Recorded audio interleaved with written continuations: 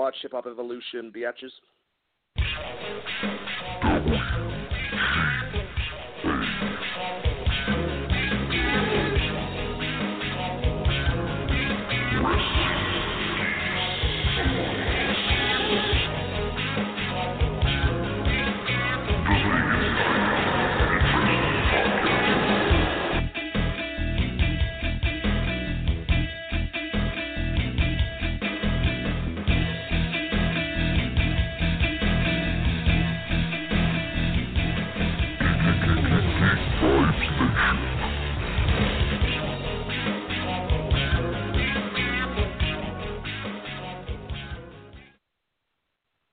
Hello, everyone out there in Geek Vibes Nation. This is your pal, Dane Alves, for another enticing episode of Wrestling Geeks Alliance, in which we talk about the latest and greatest in professional wrestling news from the last week.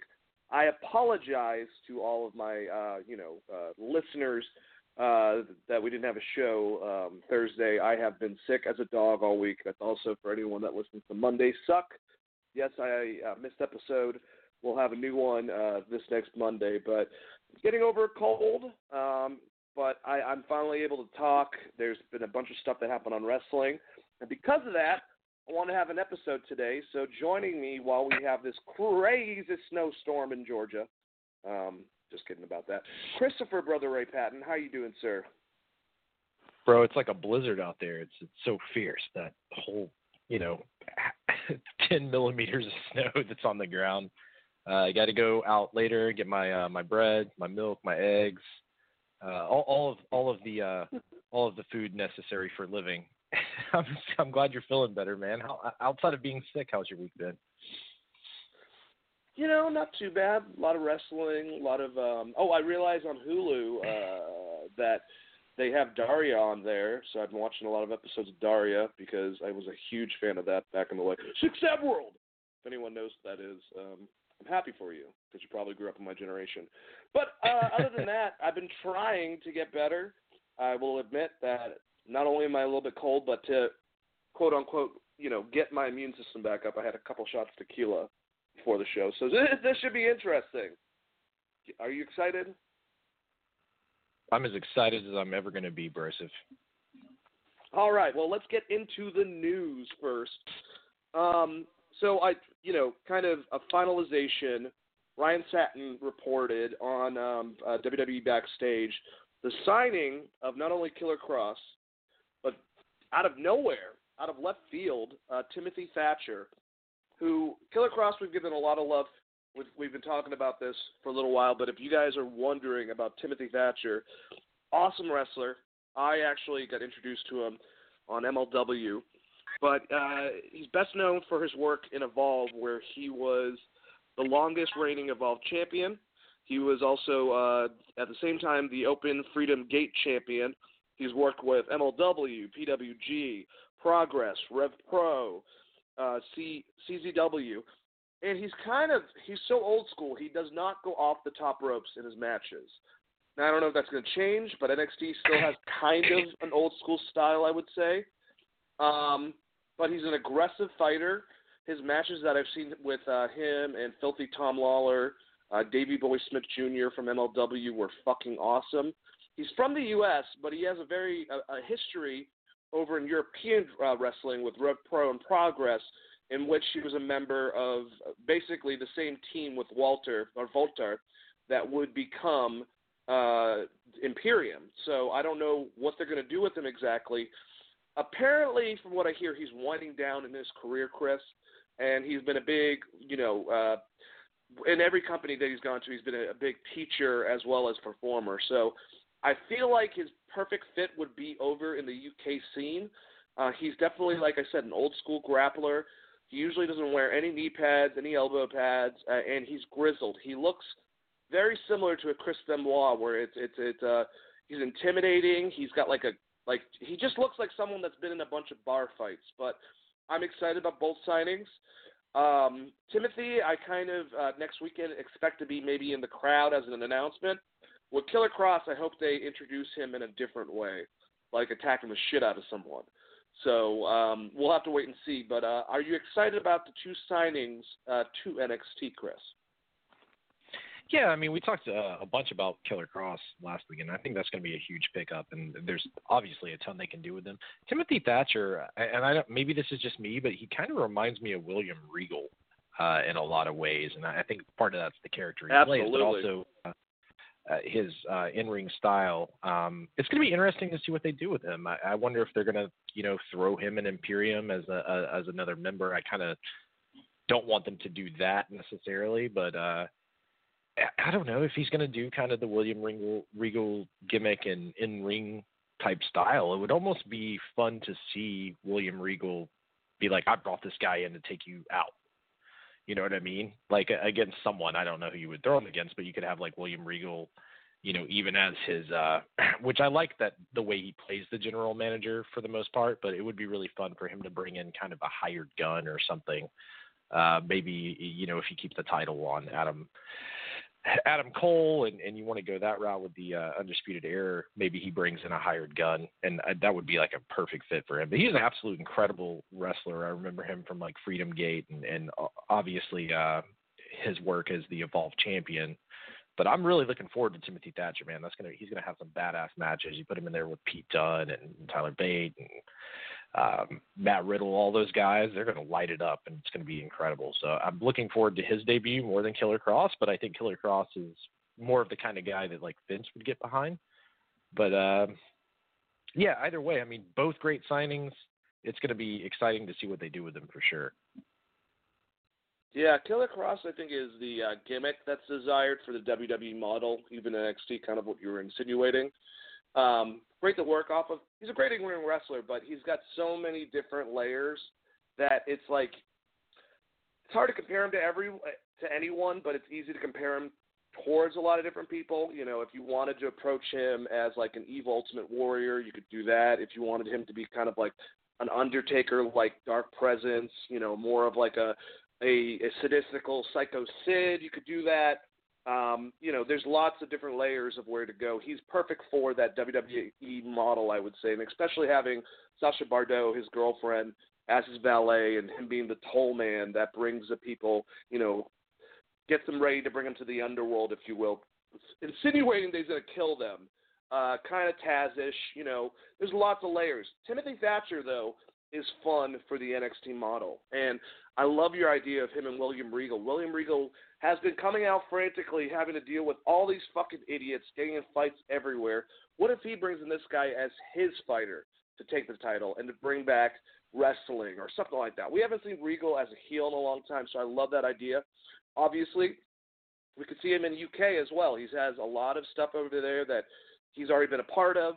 So to see him as potentially, Walter says, you've been with me before, join me, and him telling him to fuck off and then leading to something.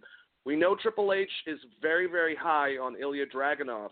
We know Shawn Michaels is very high on Jordan Devlin, and they definitely have some other bigger names over in the UK. But Timothy Thatcher is another guy I could see actually having a storyline and taking the UK title off of Walter. So either way they put him, I think, is going to be good, basically.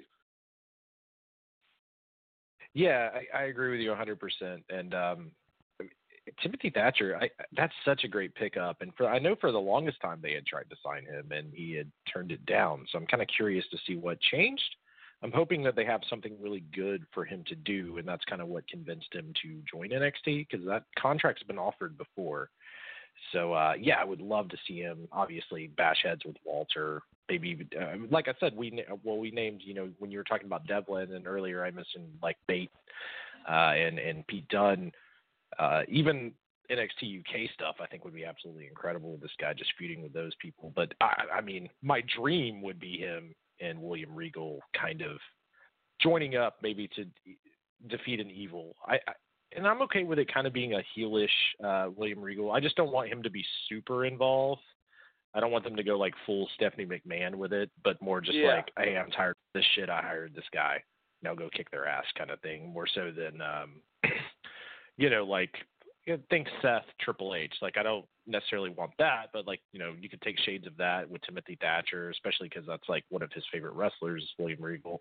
I know his early work was very much a lot like Regals. So it could be awesome to see those guys do something together. But there's so much they can do with them. That the WWE is just so packed with talent, and that's kind of why me and you get frustrated with some of the stuff we see on TV, because you look at the roster and you're like, Jesus, like how can you have a bad show with these guys? So I'm really looking forward to it, man. I think he's a great get, and Killer Kross is going to be interesting. I like your idea about is it his girlfriend or his fiance? I can't remember, or why. I think it's his girlfriend, right? I like the idea of him having a mouthpiece manager, and just another big guy to add to NXT for Dijakovic and Keith Lee and all those guys to bash against. It's a good signing as well. So I'm actually excited for both of these. Hopefully they don't just gaslight them for 6 months. I would like to see them kind of debut pretty quickly, because if you go back and look at how hyped I was for some of the other Evolve stars they pulled up, and we're just now seeing them on TV, I hope that's not the case with these cats. Maybe Mr. Austin Theory, who definitely needs to be in a program against Jordan Devlin for the Cruiserweight title now that they've brought a little bit more prestige to it. And some of the other guys from Evolve, I definitely agree with you. More on the fantasy booking aspect and diving into your concept that I love of Regal kind of using Thatcher, that type of, like you said, not as much, but like Triple H and Seth Rollins sort of thing.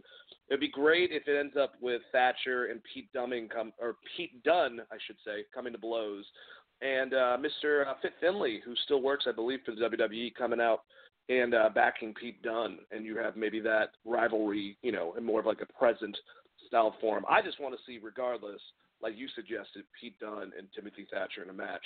And I also would like to, fantasy booking-wise, Killer Kross, if they try to maybe match him with Finn Balor and do something like that, I've heard rumors about that. I think that would be very intriguing as well. Any other statements before we move on to the next news item? So I haven't heard the rumors, but him and Finn Balor is interesting. More so if you, like you were talking about with Psycho Sid, if he comes in almost as a bodyguard type role, because you do have some of these factions in NXT. Obviously with Walter's group and Undisputed Era, were they talking about it in that manner, or they were just talking about a straight feud? No, the two of them kind of linking up, not necessarily in a faction, but kind of just something. I kind of like what you're going with the Psycho Sid, Shawn Michaels kind of comparison. His heavy. Yeah, I mean, if they do something like that, I think that would be awesome. And it makes a lot of sense, like I said, because you have, Undisputed Era and Imperium. Did I say that right? I think so. Walter's group. It's Imperium. Yeah. So, I mean, to me, that makes a lot of sense, right? Like, you could easily do something like that. And then you have the built-in storyline where he just gets fed up with his shit and destroys, Finn Balor eventually. Very much what we're seeing with Wardlow and MJF. I'm assuming that's the route they're going as well, down the, like, maybe 6 months down the line. I'm thinking that's probably what's going to happen, right? Yeah, I'm wondering maybe if Gargano loses to Finn Balor because of an interaction with Killer Kross next weekend. It's kind of where I'm going with it. Yeah, it makes a lot of sense. I just didn't know if you were talking about a straight feud with them. I was like, I don't know if as far as them just going in and like working a feud together right off the bat, I wouldn't necessarily go that route. But like them linking up and being kind of like a little power unit, or he's like the enforcer for Finn Balor, makes a lot of sense. Though I do wish they would just send full Balor being Goku, because that was like my favorite thing in NXT in a long time. Where he's just like, oh, that guy looks strong, I'll fight him. We just did more of that with Finn Balor. It was great. Speaking about Pete Dunne, we need to get a Finn Balor-Pete Dunne match in the future as well. But they are the Broserweights, at least him and Matt Riddle, so probably not anytime soon. Anyways, let's get to the next news item. Very weird one, Chris, I'm sure you've heard, but Forbes has reported that at Thursday's Q4 2019 earnings report, Vince McMahon is toying with the WWE and the WWE Network in what he calls a more transformative way to do the pay-per-views in the future. I don't know if even transformative, I'm assuming it's a word, or maybe it's like global localization where it's like something WWE kind of just put together. I have no idea. But anyways, what he said was, we have a lot of options for the WWE Network monetization. We could continue on as we are now with an enhancement of a tier. We also have an option right now. There's no more better time to exercise the selling of our rights to all the majors who, quite frankly, all the majors are really clamoring for our content. So that could be a significant increase, obviously, in terms of revenue. So this hasn't been established. I just realized when I actually have a cold, I do a worse Vince McMahon impression. That was terrible. I also think that if you said that as Donald Trump, it could be a similar sounding speech, the way that he phrases it. Anyways, but so this is something that's kind of aggravating as a fan, but also I think a bit intriguing, I would say, Chris. It depends on the route they go in.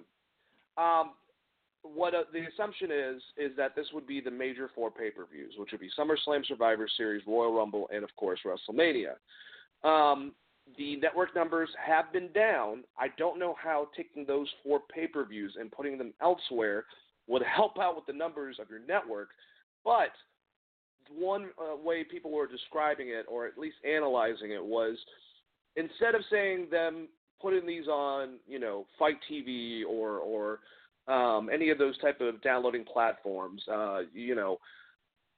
instead of doing it like that, and putting the pay-per-views, those big 4, and charging a pretty hefty amount like they used to, while keeping all the small stuff and TakeOver and all the content on their network, what if this actually is leading to them selling those big 4 for cable companies like Fox?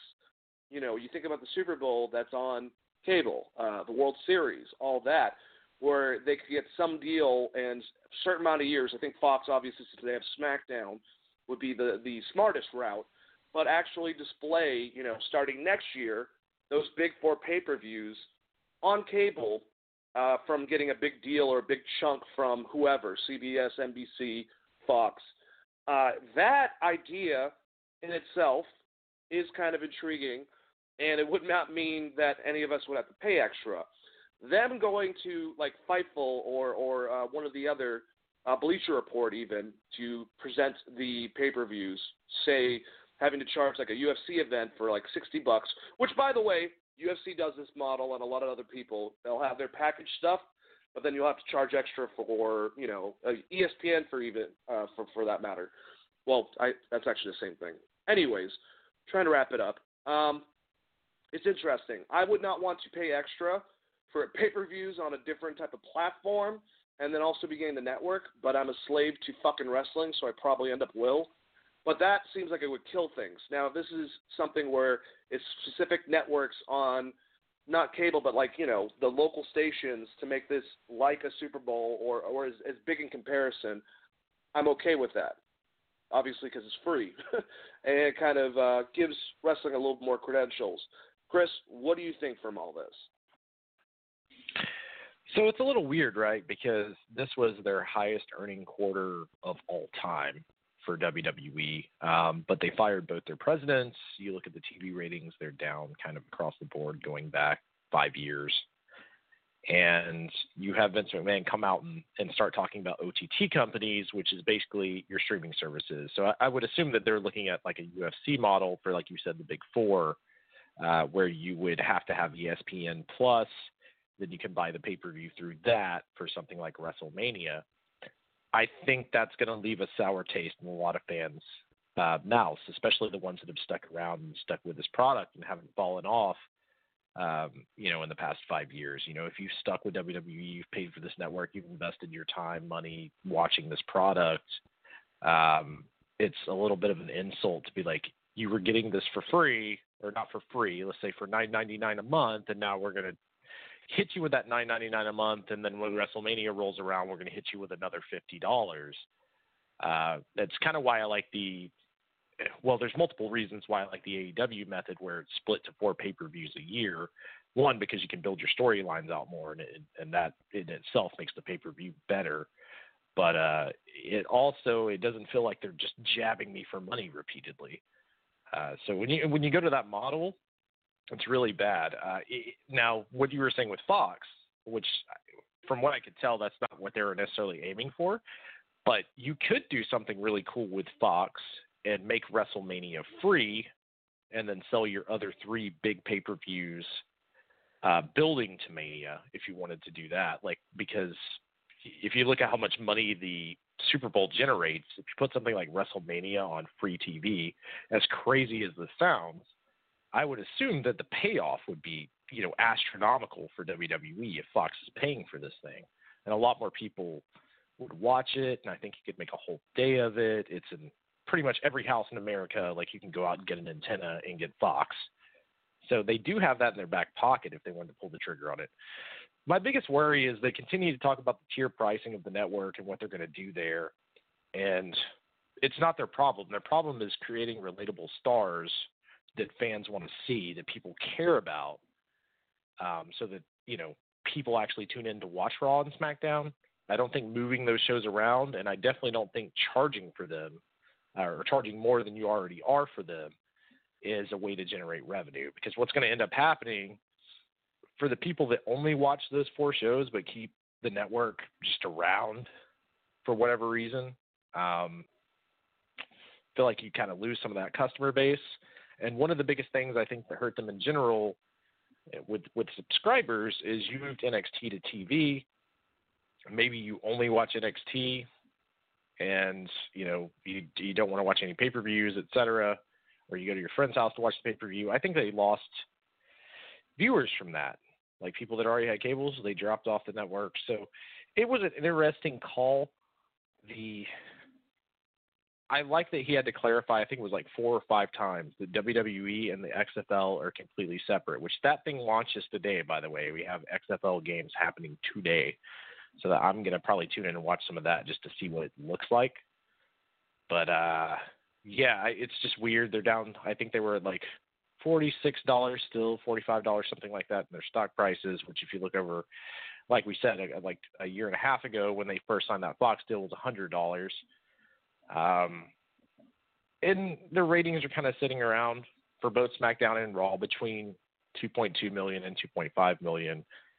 To throw that out there and be like, hey, we know that you guys are just kind of the fans that have always watched WWE, especially when you look at the demographics, and it's mostly the older audience, Generation X, so to speak, that continue to watch the product week after week.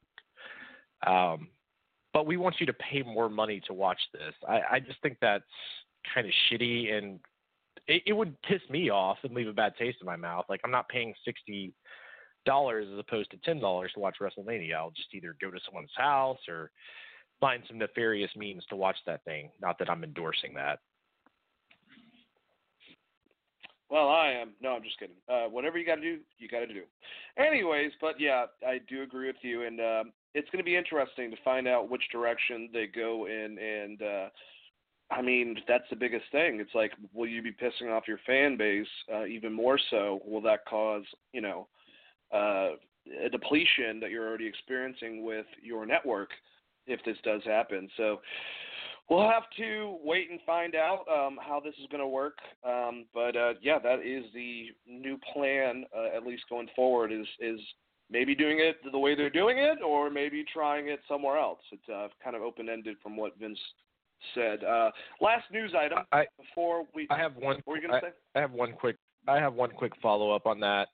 I would think that whatever that they are talking about with the network, being the 2 presidents before that just recently got fired, Barrios and I can't think of the other one's name right now off the top of my head. But their whole push was the WWE network. So I'm wondering if some of these conversations and things that Vince is talking about may be the reason they got pushed out, because they're completely against it. So I mean, we were kind of looking. The rumor is they wanted the tier system. Really, that was kind of their baby, and Vince was over that concept, and this is his idea.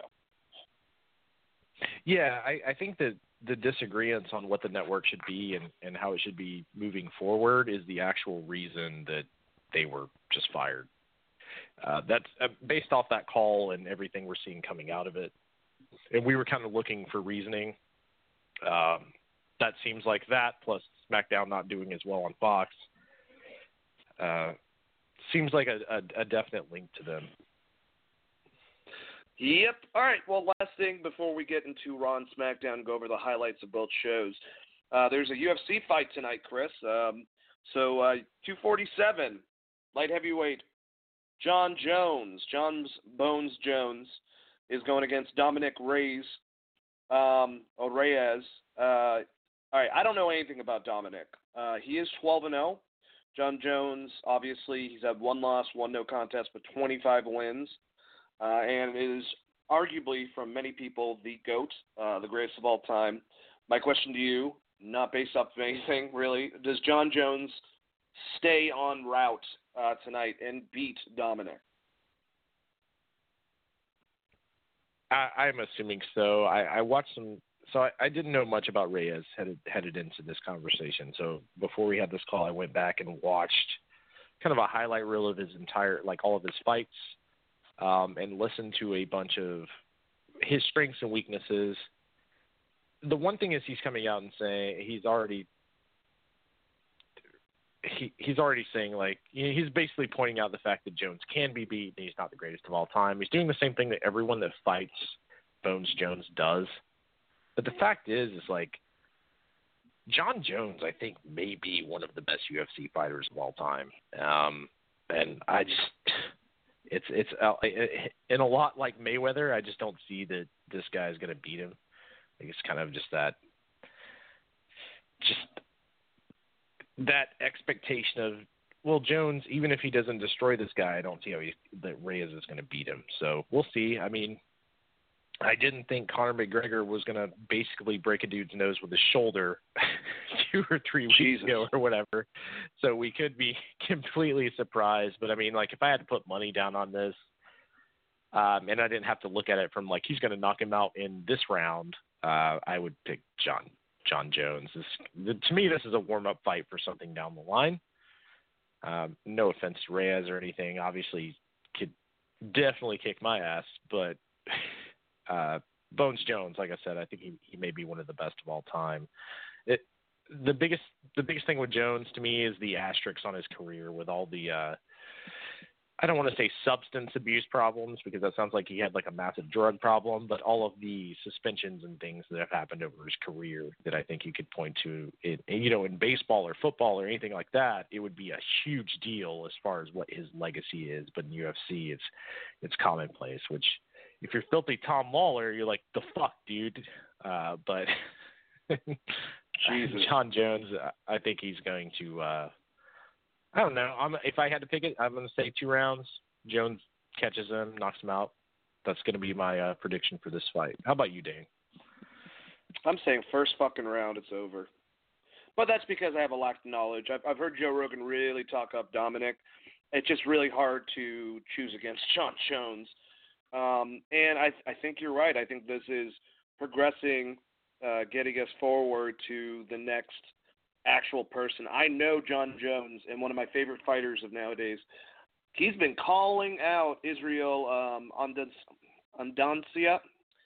I always fuck up his last name, but he's middleweight. He wants him to move up to light heavyweight, and they've been talking a lot of shit. To me, that's more the money match. I just don't know the light heavyweight division. It's just, if you have stars and you have that potential to do something, the way Israel was able to move in the ring and take on Anderson Silva, yes, past his prime. Still, I think that he's beastly. I just don't, I don't want to be like fucking Stephen Smith and just say a bunch of dumb bullshit about UFC without a lack of knowledge like he did. But, I don't know Dominic enough. I know Jon Jones, and he's a monster, and I don't expect this guy to do something, if that makes sense. Well, I will say the one thing that I loved about Reyes, and it kind of came out of the face-off, I think it was the weigh-in face-off that they had. They asked him afterwards, and Reyes said, I wasn't intimidated at all. It was interesting in the face-off. That was the first time I've ever met Jon in my life. or was even near him. We were face to face. My heart rate didn't rise at all. I felt at home. The lore of John Jones is a lot bigger than he actually is. Ego drives this guy. I'm driven by love and passion. So, like, if he somehow knocks out John Jones, let's just you say, got a new star, and they can cut back to this promo. You have a new star in the making, right? Because obviously he's a pretty damn good fighter. What is he, like 12-0? I want to say.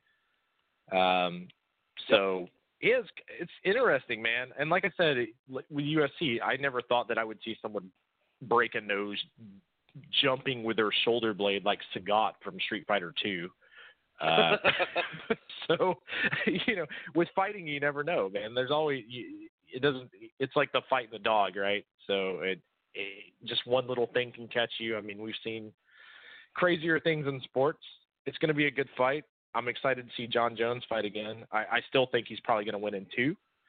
But, yeah, I love that Reyes promo. So I just wanted to bring that up. That was the one thing that I noticed out of the build-up to this match. And basically him just saying, like, he's got a big ego. And I do this because I love it. So I kind of like that. I thought that was a cool little added edge. And with some of these guys, I feel like UFC needs to do a better job of promoting them, especially some of the if you're going to get someone like John Jones, I need to know who this fighter is more so than me having to dive down a rabbit hole on YouTube and figure out who they are. Because, I mean, there's a lot of UFC, and I can't watch all of it, man, just like wrestling. Oh, absolutely. And I think, like WWE, another problem that UFC has is they don't have a lot of stars, and that is something that has to happen even with mixed martial arts. If you don't have guys that people are paying the bucks for, I mean, that's an issue. And obviously the heyday, if you will, 2006 to 2010, that chunk from UFC, they had a lot of stars, and they had a lot of established fighters. And just like WWE, we just got to – I mean, if this guy beats John Jones – that's going to make him a star. And I like his statement. I like his confidence. He just has to back it up, obviously. So we'll have to wait and see. Let's go over some Raw and SmackDown highlights. I will say, like, the perfect example is, as far as, like, building stars, is what boxing has done with Joshua Wilder and Tyson Fury, because everyone wants to see all of those matches all of the time. And it's mostly because they're the best heavyweights the world's seen in a long time. But, like, that Fury-Wilder match, people are going to lose their fucking minds for that thing. Like, that McGregor match sold, like, I can't remember what it was. It was like 180 million buys or something ridiculous on ESPN Plus. And I expect that Wilder thing to double it. So, like, making stars is super important is what I'm saying. And, like, when you look at someone like Wilder or Mayweather or Conor McGregor, yeah, they definitely need to get back there. And someone beating John Jones would be a huge lift for them. But that also makes it sound like I'm saying it's a work, which I'm not trying to do. No, I don't think you are either. Let's talk about stuff that's a little bit workish. All right, so Raw, we had, and like I said, these are the highlights. Chris, if you noticed anything that I don't, shout out, just obviously in your little breakdown, mention it. But what I put down was I was really impressed by Randy Orton coming out, getting booed out of the fucking building for about 13 minutes. And, at first he seems like he's going to come off like malicious, and then he stops himself. And then, like, with some sympathy, and then he stops himself. And then finally, after a while, he kind of says, screw it, and he fucking puts down the mic and goes in the back. They don't need to go and dive deep into this. I think Randy Orton and Edge's build up to Mania is just as emotionally driven as Cody and MJF's. And it's like, you don't have a lot of that in wrestling nowadays. He didn't have to come out and say, like, I hate Edge, blah, blah, blah, blah, blah. I thought it was treated really well. We had Ruby Riott making her return and giving some shape to this fucking shitty-ass scenario involving Rusev and Lana and Liv Morgan. Liv Morgan beat Lana. Lana is not a good wrestler, but now it seems like she has a connection with Morgan's old friend, Ruby Riott, so that's going to be the person that maybe she's managing to continue this feud. If you're going to continue this god-awful feud, put some layers into it, and I like Ruby Riott being that said layer. We know that Andrade is out for a little while, the U.S. champion. So to extend the feud, they brought in Angel Garza, who just lost the Cruiserweight Championship, but is still doing really well in NXT, and now he's on the main product going against his cousin, Humberto Carrillo. And it looks like Zelina Vega might have somewhat of a faction going on, or at least she's going to be managing people. I wish that she was with Angel when he was on NXT to back him up. I don't know exactly what they're going to do from this, or if this is just temporary, but I thought it was a good place, and I liked his match with Rey Mysterio and how he basically took out both guys by doing the hammerlock DDT on the concrete. And Rhea came out, challenged Charlotte Flair, and we'll talk about the NXT, what happened from that. But it looks like this is actually happening, and I'm actually going to maybe assume that a triple threat will be happening at Mania for that NXT title. And then it looks like we're going to have Ricochet going against Brock Lesnar at the Saudi Arabia show. So that is interesting. This could go one of two ways. Brock completely destroys Ricochet, which based off of Kofi losing as easily as he has, and still pisses me off he hasn't had some type of competitive match with Brock. Or Ricochet, who apparently Paul Heyman is very high on, sees him as the next Rey Mysterio, is trying to push him, and this could be like a match where we can see the speed and flashiness of Ricochet to get him past that hump that he's been trying to go over. Not 100% sure, but those were the big things that I noted that happened on Monday Night Raw. Do you have any comments about any of those things? Yeah, I'll start with Humberto, I guess. I like the idea of this faction that Zelina Vega is building up. I like, when Andrade comes back, if Angel Garza is going to be there. I like the idea of this more aggressive Humberto, and I wouldn't even – and WWE probably wouldn't do this because it's WWE, but I wouldn't mind like a dark Humberto where he like dons a mask or something and becomes part of that crew, and then you have like this attack crew of those characters. I think that would be really, really fun. Humberto is kind of in a weird spot just because of that feud with AJ and how they booked him, but they booked him really strong recently. But as we've noted, like last week, they're not taking the title off Andrade. He's a huge favorite there as far as someone they're going to push in the future, so they're going to protect him. So to me, it would almost make sense to turn Humberto heel. I would like to see him do something like that. And I think it's easy as just donning a dark masked character, kind of like what you would do in AAA. So I find this whole concept of him hammerlock DDTing people on the concrete great. My only problem is like Wednesday Angels on NXT, right? Whereas Andrade is suspended for 30 days. So the suspension of disbelief, I probably would have kept him off TV. The Liv Morgan thing, it's just that trope that WWE does where they send out this comeback, the fans are hot for it, they're really excited, and then they just immediately turn heel. And a lot of times the babyface is not at that level that it's going to matter. So I kind of feel like that was a bad move on their part, as opposed to just having Ruby come back as a babyface and then put her into something meaningful. Brock Lesnar versus Ricochet. If it's me, I book it the same way they did Finn Balor. You just make him look super strong, look like he has a shot to win. Have Brock win the match. You have to have Brock win because you're doing Brock versus Drew McIntyre, and Brock has to kind of look strong going in, especially if you're going to continue to have Drew do squash matches. The Charlotte stuff, it's pretty much what you predicted, man. You've been spot on thus far.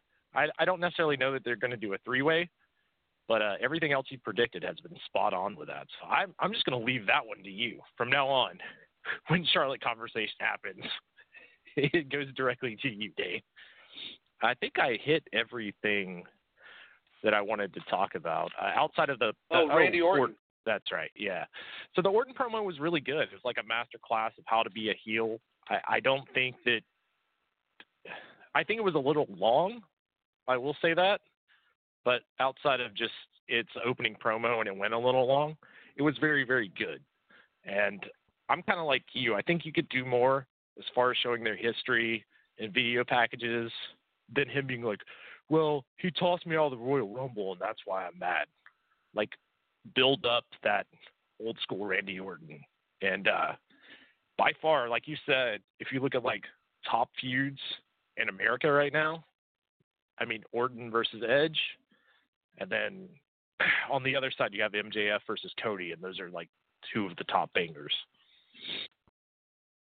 Yeah, man. And just to let you know, Humberto Carrillo, he used to be Ultimo Ninja, who was a darker character and, wore a mask and everything. So I love the idea of maybe them turning on Rey. And now Selena has Andrade, Ultimo Ninja, and Angel Garza that she manages, kind of her own, like, Keenan family sort of thing. I think that would be a lot of fucking fun.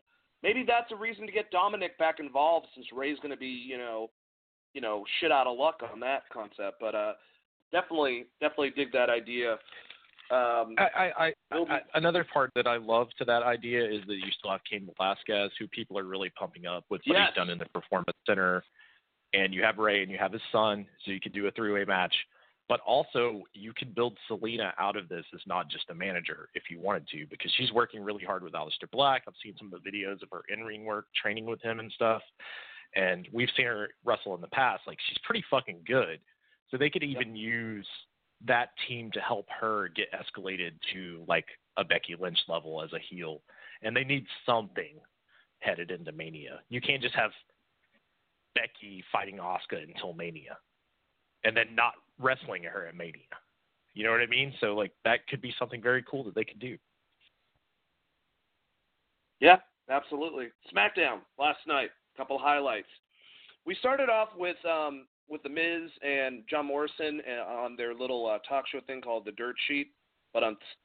And basically this caused a confrontation with the New Day, and it all ended up being a brawl when Bobby Roode and Dolph Ziggler came out, and the Usos came out, and it was all mayhem.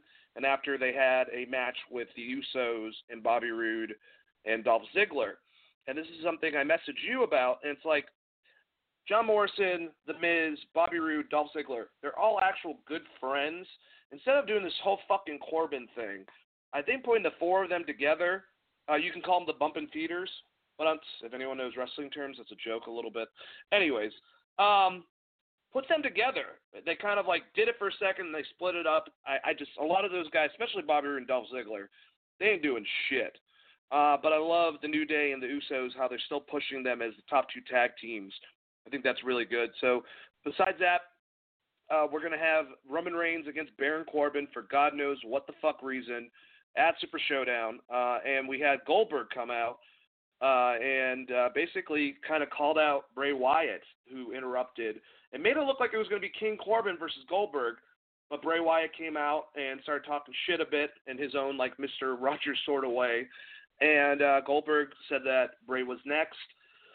I don't know how I feel about this.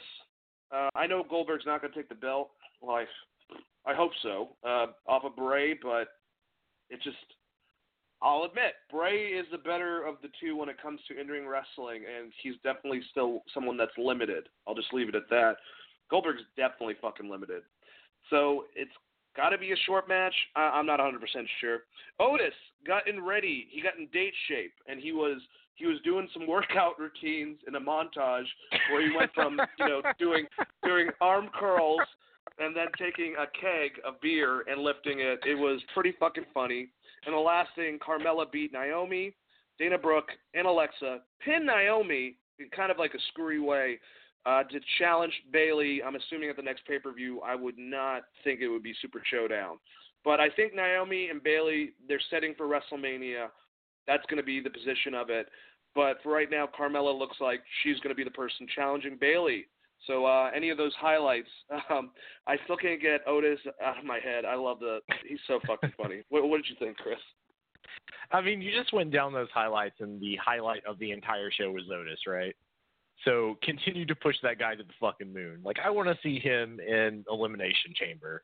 You know what I mean? Like, give us more Otis. Give the fans what they want. Let's see, the Bayley thing with Naomi. I just remember that Elimination Chamber's there, and I kind of think that Sasha just wins at Elimination Chamber and you set up Sasha versus Bayley. To me, that just makes the most sense, especially if Charlotte's going to be going for the NXT title. So I think that's probably where they're headed with that. I could be wrong, but it just, you can build so much off of that. I think Naomi could have a strong showing and then maybe do something afterwards. Then again, they could just, and I hate to say this because it's WWE and it does come off as like almost like WWE weird racism. They could just book Naomi like they did Kofi last year, and I wouldn't be surprised at all. But that is something WWE would do, where she's like the last in the Elimination Chamber and loses, and then they do like a gauntlet or something, and she wins, and then they go to Mania. Like, I don't think that's very far-fetched at all. You know what I hope happens, and I completely agree with you, is that the next pay-per-view, since Carmella, she beat Naomi in that four-way, but it seems like Naomi's someone they're still keeping relevant. Carmella and Bayley have their match. If there's any bullshit, whatever, Bayley retains. Then they go to the Elimination Chamber. Like you suggested, have it Sasha wins, beats Bayley, and then do Naomi versus fucking Sasha at WrestleMania. I would way prefer that. And I think that's a better match. Yes, and then you have two African-American women, you know, in a fucking main event match, two of the better, honestly, and Bayley can be a part of the storyline leading up to it and maybe cause like a feud between her and Sasha afterwards or something. Yeah, I mean, unless they're going to do something weird with Elimination Chamber and move up some of the females that they have in NXT, which I don't think is a bad idea because they have such great talent in NXT that are just kind of stagnant because there's only so many spots you can do on a 2-hour show. Yeah, I could easily see that going the same way, like what you predicted. My worry is, like, you can't do it too on the nose, but it's WWE, so I feel like they're just going to do the same thing. They were like, well, it worked with Kofi. You know what I mean? Like the same thing with Daniel Bryan that they did with Sami Zayn.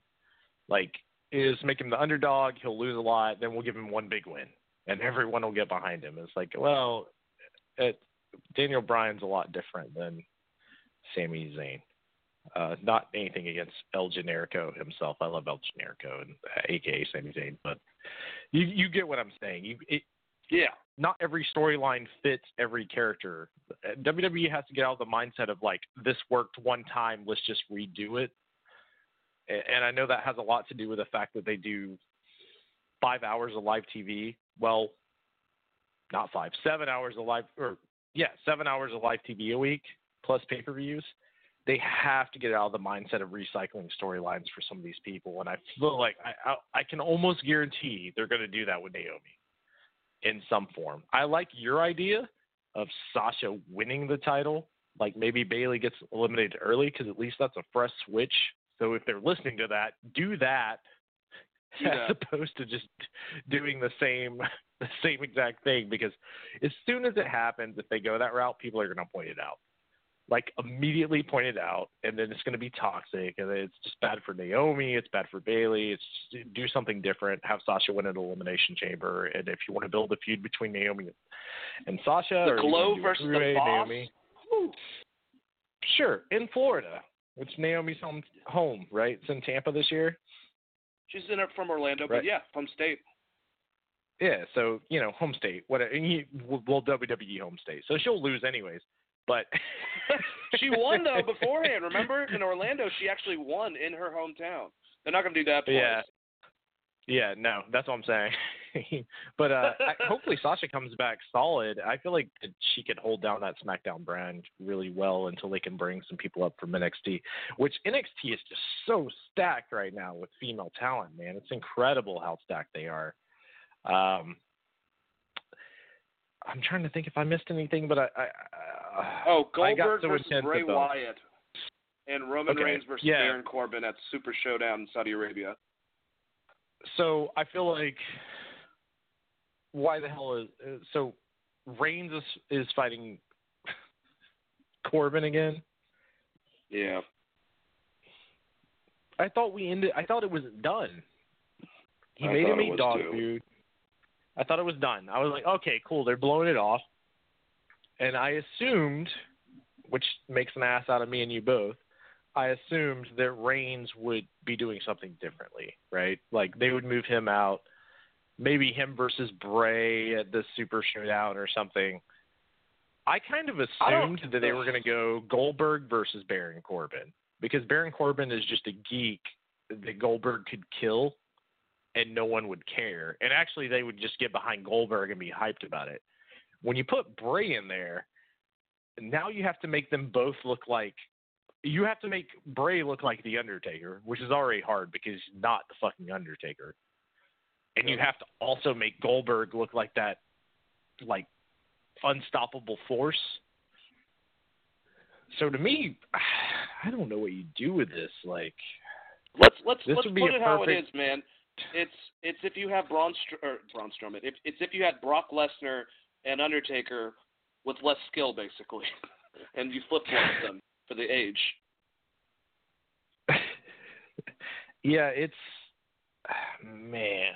I feel like if you flip-flop those matches, it's a lot better because, like, you know, he can have Roman lose and build something up because eventually it's going to come back to Roman. I know they're protecting him because they don't want him to seem over-pushed. Oh, fucking noble idea 6 years later. Jesus. It took them not long to be like, we don't want to over-push Roman. Jesus. But Goldberg versus Bray is just such a bad match because, like, there's no winner out of that. There's no one it's not going to make either of those people bigger with the fans. If Bray wins, you're going to turn against the people that are Goldberg fans, and if Goldberg wins, they're going to be like, oh, they pushed the old guy, and that's bullshit. So it's like a lose-lose situation. So the only way you get out of this is you just have the Undertaker show up and chokeslam both of them or something at Saudi, and there's no finish. And then you just do a three-way at Mania or something. Like, which may be what they're doing, because I originally thought, Taker is still signed. So I'm assuming Taker just shows up and interrupts this match. I could be wrong, but if I had to book my way out of this shit, that would be Taker shows up, beats the shit out of both of them, and then you have your WWE guy versus WCW guy versus, like, your new idea of what Undertaker is. Yeah, it's interesting. I don't know. Some part of me thinks that maybe they're actually going to have Goldberg take the title off of Bray to build towards Roman and Goldberg at Mania, maybe involving something with the Undertaker, and then you do those two entities. Here's the thing: I don't want to fucking see that. I would rather see Bray and Roman, honestly, because I love the Undertaker. Goldberg's whatever, but you know, they're the past. It's got to get to this point where I understand you're trying to do marquee matches, but you're holding slots for wrestlers that need that. And honestly, Bray and Roman aren't going to get a shine from The Undertaker. They've already done that. They've already been there. Same thing with Goldberg. Even if you do Goldberg versus Roman Reigns, Roman's going to have to hold and carry that match the whole entire time.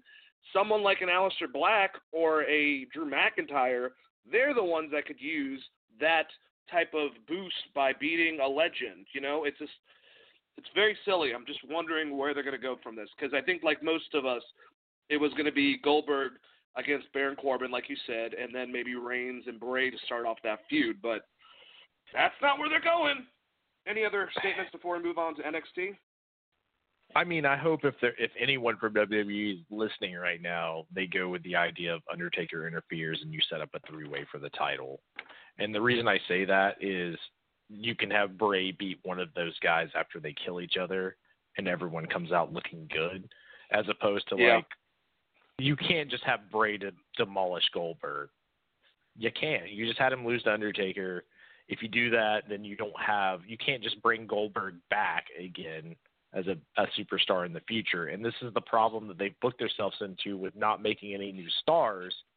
They need Goldberg to look strong to bring him back for it to be important. If he's just going to lose every time he shows up, because he just lost to Undertaker at the last Saudi show, which that match was a shit show. I'm going to write it off to both those guys, like, accidentally concussing each other. I mean, even, you could have Undertaker get involved and Bray win that way, and then Bray just moves forward, and then you do Undertaker versus Goldberg at Mania, which I think makes sense. But we got to get over this Baron Corbin Roman Reigns shit. It's got to go. Christ. It's got to go. It's killing both of them. It's which is unfortunate for Roman Reigns because I feel like there's some put him against Braun Strowman again, but do it. Yeah, they had a great feud. That's a good fresh feud we haven't seen in a long time, especially with Braun being more of a baby face now. I think you can do some fun shit with that. I love that idea. I don't know. They never know what they're going to do with Roman. They're just like, all right, well, we'll fucking put him against Corbin. And the thing is, if you look at Seth Rollins' fall from grace, it's booked against Corbin, booked against Corbin, booked against Corbin, booked against Corbin. And he kills it, man. It doesn't have anything to do with Baron Corbin as a performer. So I'm not saying Baron Corbin is terrible or anything. You just can't do the same shit for so long and not tell me an actual story. You can't do it. It's going to suck. If you're going to do it, you have to draw it out like what they're doing with MJF and Cody Rhodes. If you're going to build it, you can't have them in tag matches and shit. And all right, I'm done because I'm just going to rant about that all day. So yeah, let's move on to you're kind of highlighting the more creative stuff. And dude, granted, some stuff on Raw and SmackDown, and especially with the Randy Orton Edge stuff, it has gotten better, but there is a lot of flaws still. Stuff that I don't see a lot of flaws in, even if they're competing against each other. They're NXT and AEW keep on getting better and better, it seems, and I love both shows. To stay on topic with WWE, let's get through NXT first. Show opened with the Broserweights coming to the ring on the Broserweights themed golf cart with the Dusty Rhodes Tag Team Classic trophies and fireworks to back them up. Dane, they were interrupted. Dane, did you catch what Matt Riddle called it? What did he call it again? The Brosermobile. I love Pete Dunne's facial expressions with all this. It reminds me of, in the comics, the way that Wolverine handles Deadpool when he's just acting like an idiot and he's just like, God damn it, I have to fucking hang out with this guy. But it's great. It's endearing. I love it. They're interrupted by the Undisputed Era, and the teams exchange words. Riddle got obsessed with the fact that Bobby Fish said the word fish. He's like something about you're gonna fry fish, and Matt Riddle just takes us over. I love Bobby's reaction. They had to grab him. He was so angry about it, and he's like, "That's not how I meant it." But Matt Riddle gets a chant going on: is how much fish could Bobby Fish fry if Bobby Fish could fry fish? He actually got that fucking over.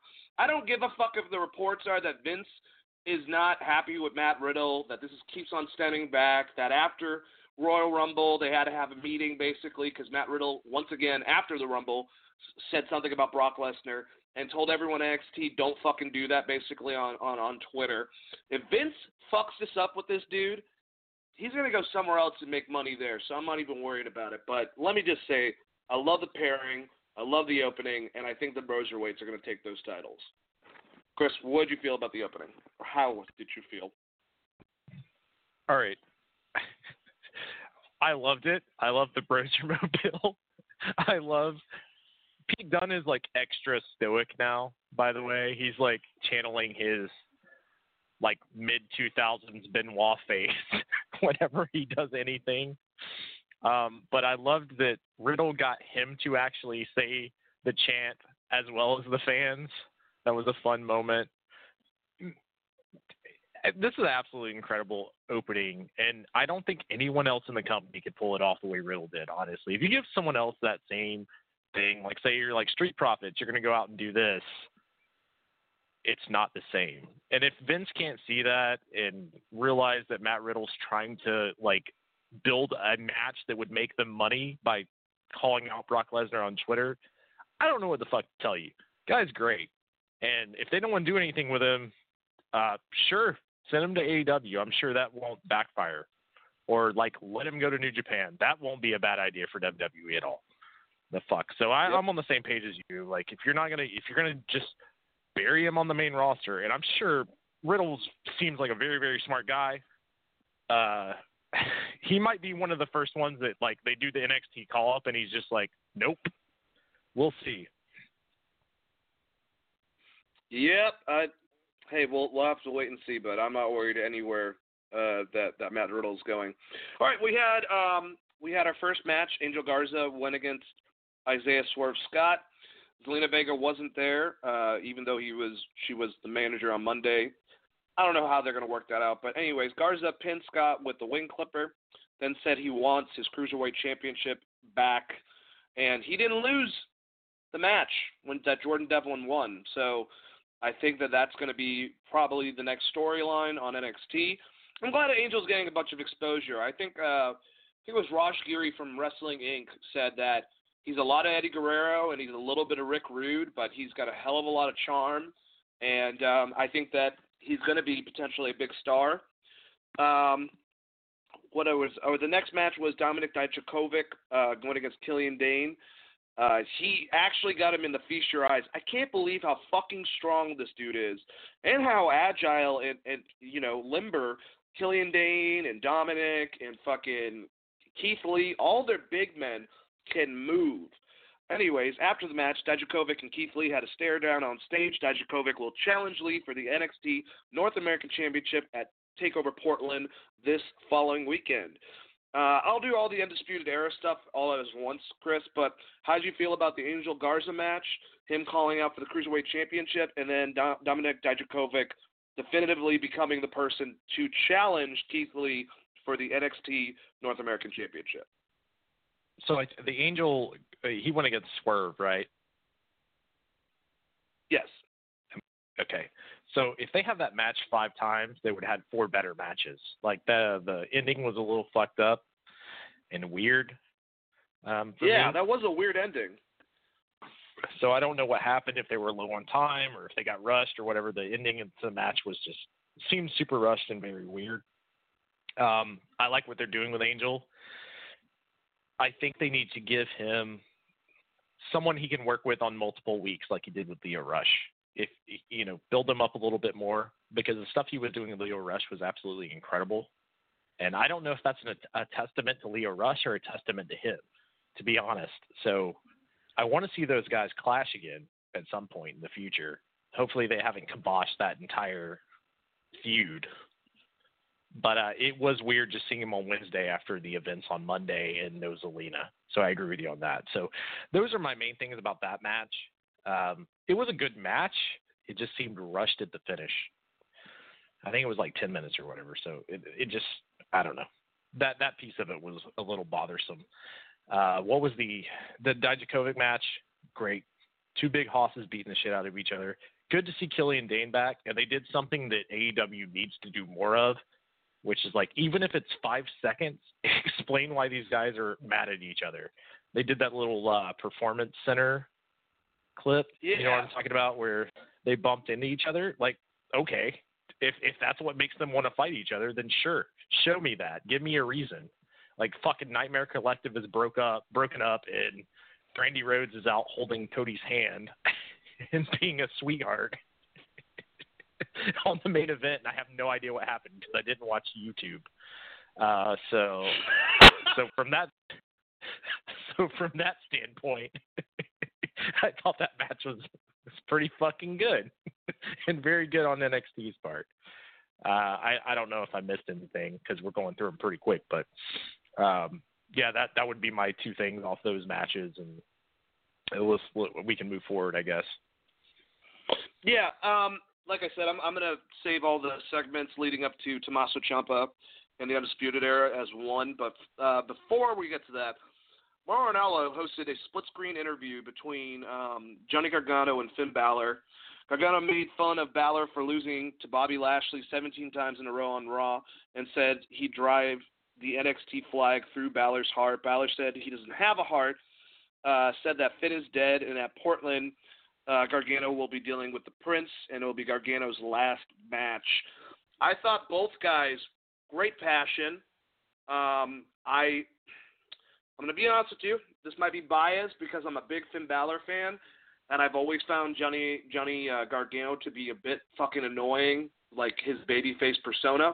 He's gotten hella better on the mic. I hated that he cut off Finn Balor. I hope that wasn't a little bit of him going into business for himself. I would assume that they would have worked that out ahead of time, but it seemed like he was cutting him off before he could even fucking talk.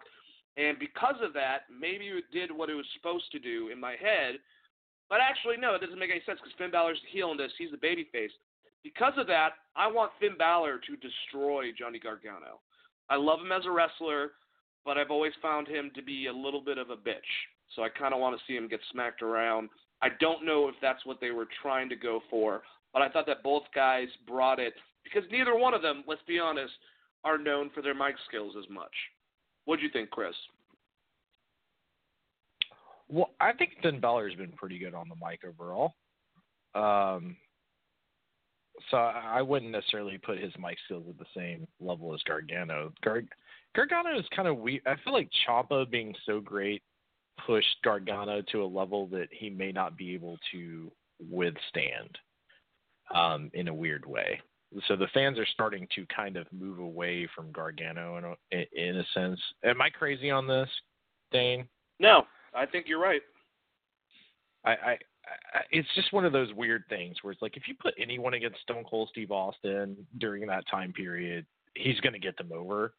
And I kind of feel that way about Gargano. I think he's a great wrestler, so it's not about the in-ring ability, but when you start getting into like more of his character and kind of how things are handled with his promos and such, he does kind of come off it. It seems like he would be a really good chicken shit heel. Like if you gave him like what the Miz used to do, he's going to be better at it. And like they almost not as did much it. Promo time. I feel like that he would be such a good heel. And maybe that's just me. I know that he was the perfect white meat baby face for Tommaso Ciampa, but also Ciampa was just great as being the Blackheart. And sometimes a great heel can make a great baby face, right? So they got to figure out what they're doing with him. I love your idea. I hope Balor just kicks the absolute shit out of him. I kind of felt the same way. So I agree with you on that. It's like, how dare you cut off the demon while he's speaking, you mother... Anyways, we'll find out. It's still going to be a great match.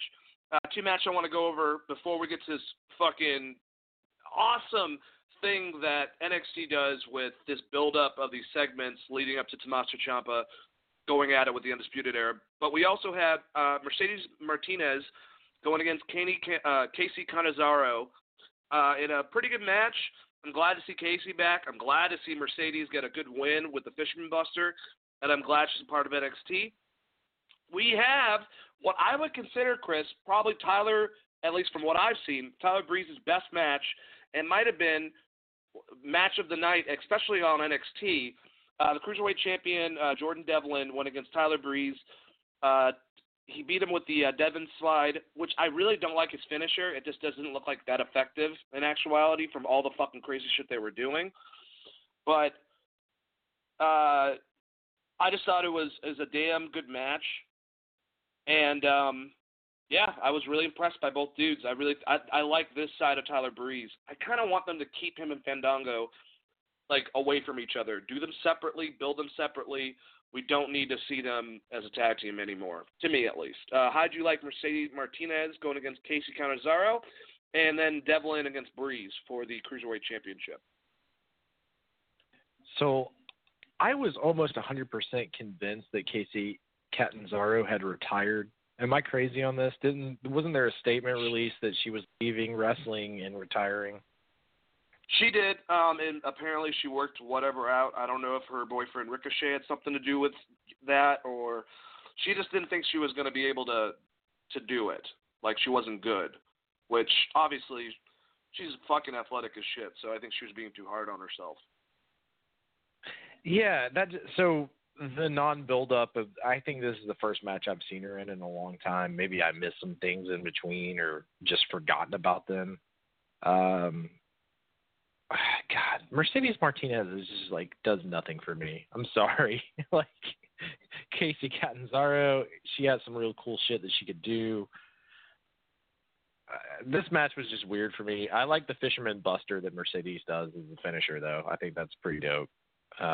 Outside of that, this match was just there. This is a filler match and a pretty good show, in my opinion. What about the Cruiserweight match between Devlin and Breeze? So great match. I agree with you 100%. Keep Breeze and Fandango away from each other, mostly because I still feel like for whatever reason, they have fucked Fandango left and right since he entered the company. He would have been better off, like, if he ended up on Impact before ever being Fandango. Like, he's just saddled with that gimmick. When he came back, when I heard he was coming back to NXT, I was like, all right, now's your chance to reinvent him. New name, new guy, great wrestler, good look. Here's your chance. You can do something differently. And they're like, no, he's just Fandango. He's teaming with Tyler Breeze again. I was like, fucking great, I guess. Like, I like that they were able to position themselves out of a shitty gimmick and make it funny and entertaining for the fans, but they shouldn't have to do that much work to be good at wrestling. You know what I mean? Like, just book them better. Like, his name is fucking Fandango. Like, I don't know if it's a rib. Like, if Vince figured out you could buy tickets online for movies, like, it's just it's always been terrible. He's such a great worker. He's got such a good look, and they fucking ruined this guy. I'll never understand it. So yes, I hope that they stay very far away from each other. And I mean, I'm sure Fandango's not mad. He's making that money, that WWE money, so it's like whatever. But I just, he could probably go somewhere and be a huge star if they booked him properly. Maybe not now. I mean, we're going on like almost 10 years of Fandango at this point. So who the fuck knows? Just the amount of praise that Chris Jericho and Edge and Christian say about both those guys, especially Edge. Man, he was talking one time on Edge Christian podcast to Christian. He's like, both of them remind him of them when they were at that spot, but they just don't understand how they don't get out of just that saddle with that gimmick, because they're great in-ring performers. They're both great on the mic, and they're just kind of comedy, and that's it. It's fucking stupid. Yeah, and I think that's the annoying part is they have a look. You know what I mean? Like, it's not like they're terrible. It's not like normal Vince is like, oh, that one guy's kind of chubby or whatever the fuck.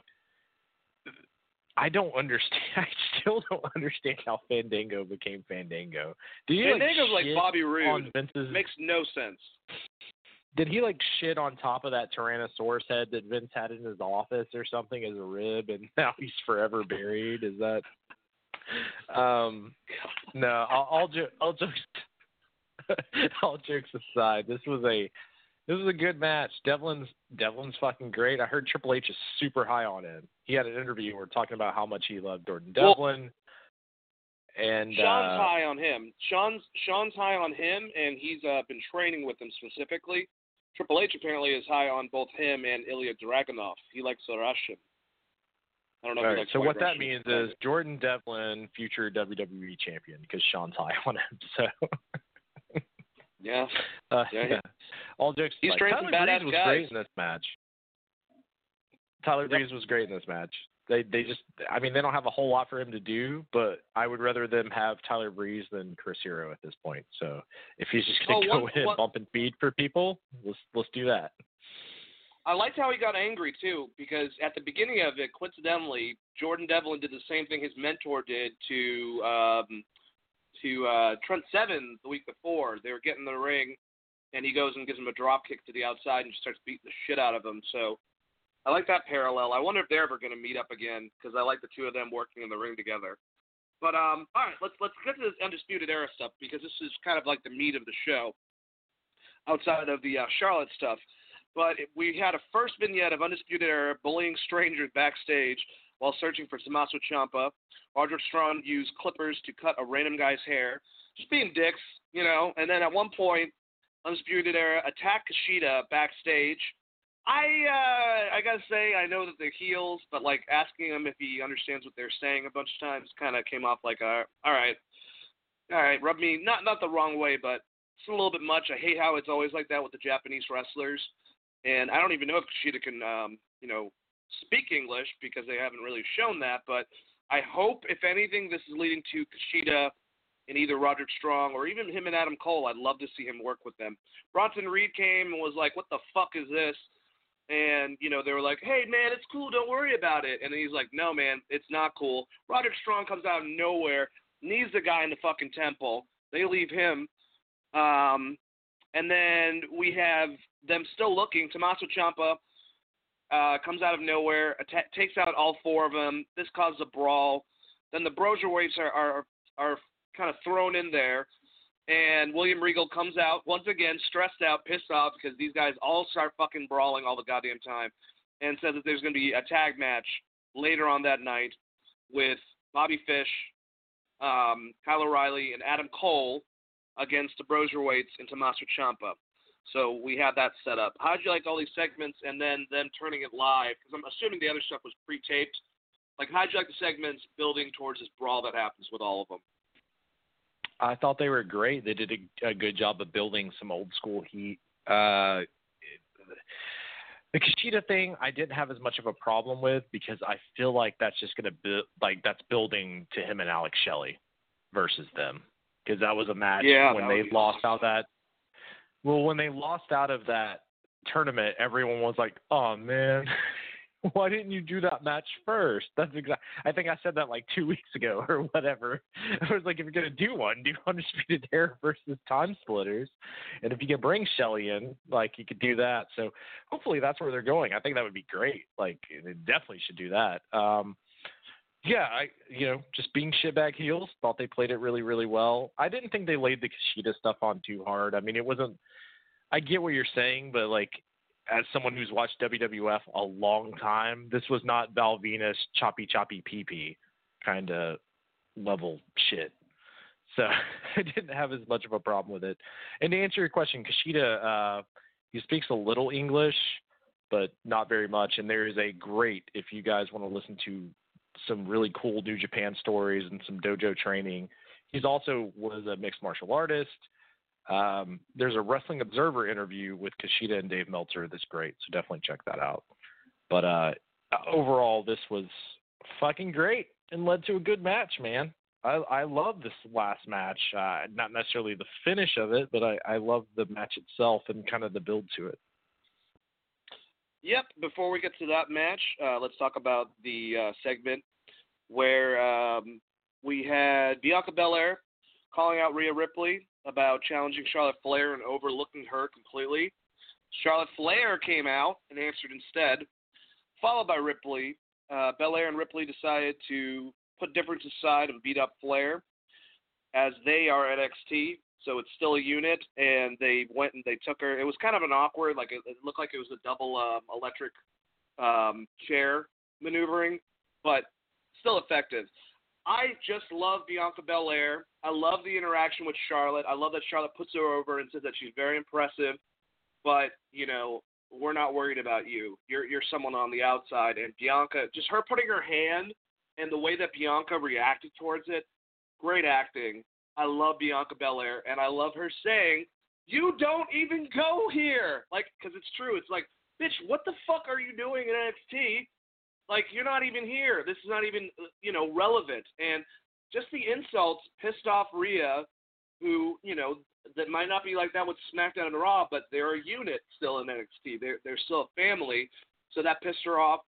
I love the three of them. I hope that they, like I said, I don't know if it's going to happen.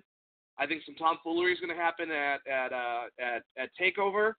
And potentially we're going to have Charlotte versus Bianca Belair versus Rhea Ripley for the NXT Championship at WrestleMania. It might not happen, but I'm just saying my track record's not bad yet, so we'll just keep on going with that. How'd you like this promo? How'd you like Bianca Belair, Charlotte, and Rhea? Bianca Belair is so fucking underrated. She's so great, dude. She has a presence about her, and she's really, really great in the ring.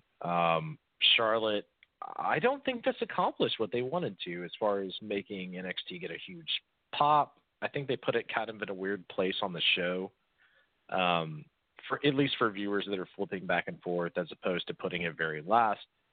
I thought this would be like the last segment of the show with Charlotte showing up, similar to what they did with Becky. They didn't go that route. It's fine for people that watched it afterwards, but if you have the wrestling fan that's like, I'm going to flip back and forth and watch the things that I like between both shows, I think I would have maybe put Charlotte on last and did this after the Ciampa stuff. But for what it was, I thought it was really good. I'm excited for Charlotte versus Rhea. I don't necessarily want another three-way at WrestleMania, but there is a debate that could be made that could be even a better match. And I hate trios matches, or three-way matches, I should say. So, you know what? I'm just going to rely on your instinct of booking Charlotte Flair because you've been pretty spot on thus far. So, Dane, if you think it's a three-way, it's going to be a three-way at Mania. I hope there's 3 ladies championship matches, and it's Becky and Shayna Baszler. And like we talked about, Sasha and Naomi, and then a three-way between these 3 ladies for the other one. Let's move on to the last match, though. What was I going to say? So this is the accumulation of all that build-up. These guys started fighting again, talking about the Undisputed Era, Tommaso Ciampa, and the Bruiserweights. On the way to the fucking ring, they finally get the thing started, and it was a damn good match, back and forth. And Ciampa, Riddle, and Dunn won because of Roderick Strong getting involved. He interfered, which is what we all thought was going to fucking happen. Mayhem happens. And then, after the match, we saw 2-5-20 throughout the night on the background. It comes out again because the Undisputed Era were going to spray paint a yellow X on Ciampa's back. We have 2-5-20 come out. Lights go out, and Velveteen Dream is on the turnbuckle, and he has like this glow-in-the-dark ink on him. Lights go up. Now, I will say I love the Velveteen Dream, but you can tell he hasn't been there that often because he had more problems trying to get his pants off himself or the pants underneath, displaying basically a kind of hitting on Roderick Strong's wife, Marina Shafir. Just old school style, Rick Rude style, like he usually does it. But he couldn't get the fucking pants out of his boots. So before that, he's throwing punches. They're not even fucking connecting. Everyone's going down. It was kind of sloppy. But regardless, we know what Velveteen Dream can do. And Velveteen Dream is back. The Dream is back. So I'm very fucking excited about that. And I love the visual, though, when the camera cut and all of a sudden he was on the turnbuckle. He's got all this glow-in-the-dark shit. Lights go up, and then he just starts going crazy. I just wish it was a little bit more fluid, and I got to call out for what it was. But at the end of it, it still made sense. It looks like he's going to try to get his redemption against Roderick Strong at Portland. So that will be the progression of Velveteen Dream, hopefully afterwards getting in the title picture, because that's what I would like to see. Whether they have the men's heavyweight title at the TakeOver the night before Mania, or if they have it on Mania like the women's title. I'm not sure how they're going to do it this year. But regardless, Velveteen Dream needs to be fucking involved in that, and he probably needs to win it. How'd you feel about the match and then the ending with the Dream?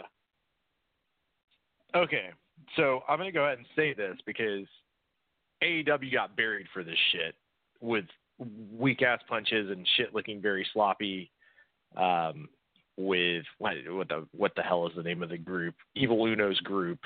They got buried for this 3 weeks ago. This was terrible. Like, not the match itself, but like his comeback. And I love Velveteen Dream. I know he's a great wrestler, and he'll be fine after this. If this was the introduction of a person, though, this is like up there with Shockmaster, like bad, in my opinion. Like, this is one of those things that will show up maybe like after he hits it big, and then like 10 years later, they'll be like, remember that time he can't rip his pants off? And had to try to like, he tried to do a Luthez press, but like the pants were stretched around his ankles. And he's like trying to throw elbows on someone. It was bad, dude. Like, this was fucking bad. Look, if you're a WWE fan that was shitting on Evil Uno's group with the jobbers that were throwing punches against the Young Bucks, this was just as bad. So as much as I praise Velveteen Dream, and I don't know if they were rushed, if they like put this, they were like, we're just fucking, we'll do it live. We're just going to do it tonight. And they had no talk about what was going on at all. Maybe he was nervous. I have no idea. It was a cluster. From the second he jumped off that top rope, it became a clusterfuck. Now, what I will say is I liked Adam Cole spraying the Giant X on Ciampa's back. Matt Riddle was great. He was just tossing motherfuckers all over the place, which is always awesome. I mean, it was a good match. Man, that's the way you bring back Velveteen Dream? Why not just do it in the Rumble? Have him hit like a huge elbow drop on Brock or something and maybe eliminate someone as opposed. I mean, I get doing this. He has a feud with the Undisputed Era, but that was rough, man. Like, if he wasn't so worried about his pants coming off, I think it would have been fine, but he had to get that fucking Marina Shafir call out. No one gave a fuck. I'm sorry. When it comes down to you coming back, we want to see you in there whooping people's asses, not doing fucking crap punches and then worrying about your pants getting ripped off, and then that causing more of a problem. Also, the pants getting ripped off thing, seems like, God, I hate to say this, but it seems like Vince did watch some NXT and he was like, why don't we give Velveteen the pants gimmick? From Angel. Like, I hope that is not the case, but it did seem very, like, the whole idea, like, okay, so the girlfriend thing like you're talking about, the idea of Velveteen Dream is that he's this androgynous, like, ladies' man, kind of like Prince. Like, the idea is that he's Prince, essentially. So even doing that spot doesn't make sense to me because it diverts from what makes that character so great. And so it has this mystique around it. So whatever. I mean, it was just even if it doesn't matter who this was, it was shit. Like, it could have been Stone Cold Steve Austin, and what happened in that ring looked like that. It would be dog shit. Like, that was really bad. And I hate to bury my boy Velveteen. I still think he's an absolute superstar, but that shit at the end of the show, if you switched over from AEW, because that was a run over before Ms. and Mrs. or whatever, man, that would be a rough watch. Yeah, but then again, maybe people don't analyze it as much as me and you do, and they just would have been hyped up because of that. But I noticed that immediately. I want to go over the card for Portland. I don't want to do, I just want to tell you what the card is so far and just get your evaluation. Next Thursday we'll go, into each match and give our predictions for it. But so far it looks like we're going to have 6, potentially 7 matches now that Velveteen Dream came back. So I'm going to assume Velveteen Dream, Roderick Strong might be added to this. But as of right now, Keith Lee against Dominik Dijakovic, and they've had so many fucking good matches. For the NXT North American Championship, we have Dakota Kai and Tegan Nox in a street fight. We have Adam Cole and Tommaso Ciampa for the NXT Championship. The Undisputed Era, Bobby Fish and Kyle O'Reilly against the Broserweights, Matt Riddle and Pete Dunne for the NXT Tag Team Champions. Finn Balor going against Johnny Gargano, and Rhea Ripley against Bianca Belair for the NXT Women's Championship. Is this one hell of a fucking... I mean, they're like this every time, but one hell of a takeover card, Chris. Yeah, man. I think this is going to be such a great card so far. I hope they add a little bit to it, but, man, I have nothing negative to say about this. I think they've done a really great job, like, building this card, building these feuds. NXT is awesome. I feel like they need to...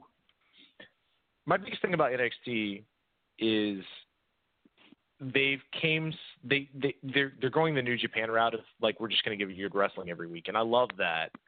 And maybe they're starting to go away from it a little bit with Matt Riddle, but they and this week I think was a good example where they tried to build around more segments. And I'm not saying they need 1 million segments, but I think they need to continue doing what they did on Wednesday. Because to me, that's the big difference week to week between AEW and NXT is the kind of the segments and the way that they build stars. Sometimes certain weeks on NXT it just seems like here's some matches. They're going to be good, but here's some matches. Like the Dusty Rhodes stuff, I think was not the best for them in the way that they did it. Yep, I agree with you. Like I said, next year just do it as one fucking thing. But yeah, love the wrestling on it. And one other place I love wrestling is at AEW Dynamite, their competition. And we started off Dynamite with a match with Jon Moxley going against Ortiz. We had Chris Jericho and the rest of the members of the I was about to say the Undisputed Era, the Inner Circle, going to commentary. And pretty good back and forth match. You got two wacky guys like Moxley and Ortiz just beating the living hell out of each other. Of course, Moxley won with a paradigm shift. Afterwards, Santana tried to attack Moxley, but got hit by a paradigm shift himself. Moxley then grabbed the keys to the car that he got, or I don't know if he stole it because it was in his name, but the one he got from Jericho, and took the key and punched Santana in the face, screwing up his eye, and then dished it into the crowd. Kind of heelish, but pretty awesome because that's Jon Moxley, and he doesn't give a fuck. And, he's taken on two legends back-to-back, and we'll talk a little bit more about his match that's going to be tonight with Minoru Suzuki. But him and Jericho, eye for an eye. Thought it was pretty cool, and I like the match. How did you like this opening match, Chris?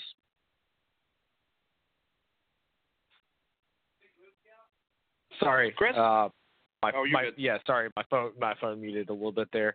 I thought it was great, man. I love LAX so much. Or what, Pride and Powerful, or are we just calling him Santana and Ortiz now? What are we going by with this tag team name? Pride and Powerful, I guess. LAX is easier to say. Man, I love that he's going back to the Furpo hairstyle like he had on the cruise. Fucking great. The cat gimmick was in full force. Him and Moxley had this great spot where he did the Tiger Claw scratch, and Moxley just looked at him with like, did you really just do that? And just chop the shit out of him. It's so great. I love that spot. I know it's like a very small thing, but it's so great. They kind of did something on the cruise like that with Luchasaurus where he did the claws and Lucha just headbutted him in the chest and he took this huge bump. It's just a great spot, man. LAX is awesome. They're easily working my way into my favorite tag team. But I love, once again, everyone's out there. They could easily went and attacked Moxley. He could have been easily outsmarted, right? Nope. Takes the keys to the eyes. It's just great. They're just booking Moxley so perfect. He doesn't come off like a dumbass babyface. Like 90% of the time you see, like Kevin Owens, for instance. He's just constantly getting his ass kicked. Doesn't matter. He finds a partner, they get injured, he just gets his ass kicked. He tries to do something smart, just gets his ass kicked. It's like over and over a repeated thing. Jon Moxley, he just outsmarts them. He stole their fucking car, right? He kicked their ass with a baseball bat last week, Sting style. And this week, he took out one guy's eye. And then it builds to a match. And you get this great Ortiz promo, which they need to show on the show, by the way, because this came out on Twitter, where he's like, you're going to know what it feels like to walk in the dark. Is a great promo. Go check it out. LAX is fucking awesome. Inner Circle is awesome. Moxley is awesome. This was a great, hot opening segment. The match itself was really good. This show started off with a fucking banger. Let's go with that. I completely agree. We had a pretty good tag team match next. SCU went against the Best Friends. After the match, the Dark Order attacked SCU, who beat the Best Friends, and offered Orange Cassidy a match.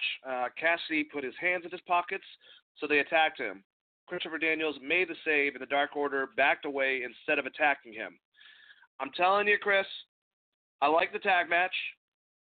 But this keeps on making me think that Christopher Daniels is inevitably going to be that guy. They're trying to play off the concept that he was supposed to be the leader, back in the day of the ministry, corporate, whatever the fuck it was. And then they decided to do Vince last minute because Vince didn't see him as someone that could, be that character or whatnot. So he's going to end up being the leader of these. Maybe I'm wrong. It just seems like it's too obvious. But either way, I love Orange Cassidy. I think that how they use him, I think, is perfect, especially since he's like, I don't give a fuck. He puts his hands in his pocket, and then they kick the shit out of him. So there is a great spot. I was watching it through Fight, so throughout the commercials you can hear commentary and whatnot, and all the guys that dive to the outside, and they're all laid out. And then you have Orange Cassidy that just decides to sit down and lay between the Best Friends. And Chucky T, like, you know, was looking at him like, what the fuck, man? Like, what are you doing? And he's just laying there with his hands in his pockets while everyone else getting up.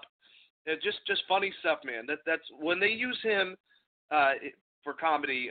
I think that they pick the right spots for it. But do you think Christopher Daniels is inevitably going to be the guy in charge of the Dark Order?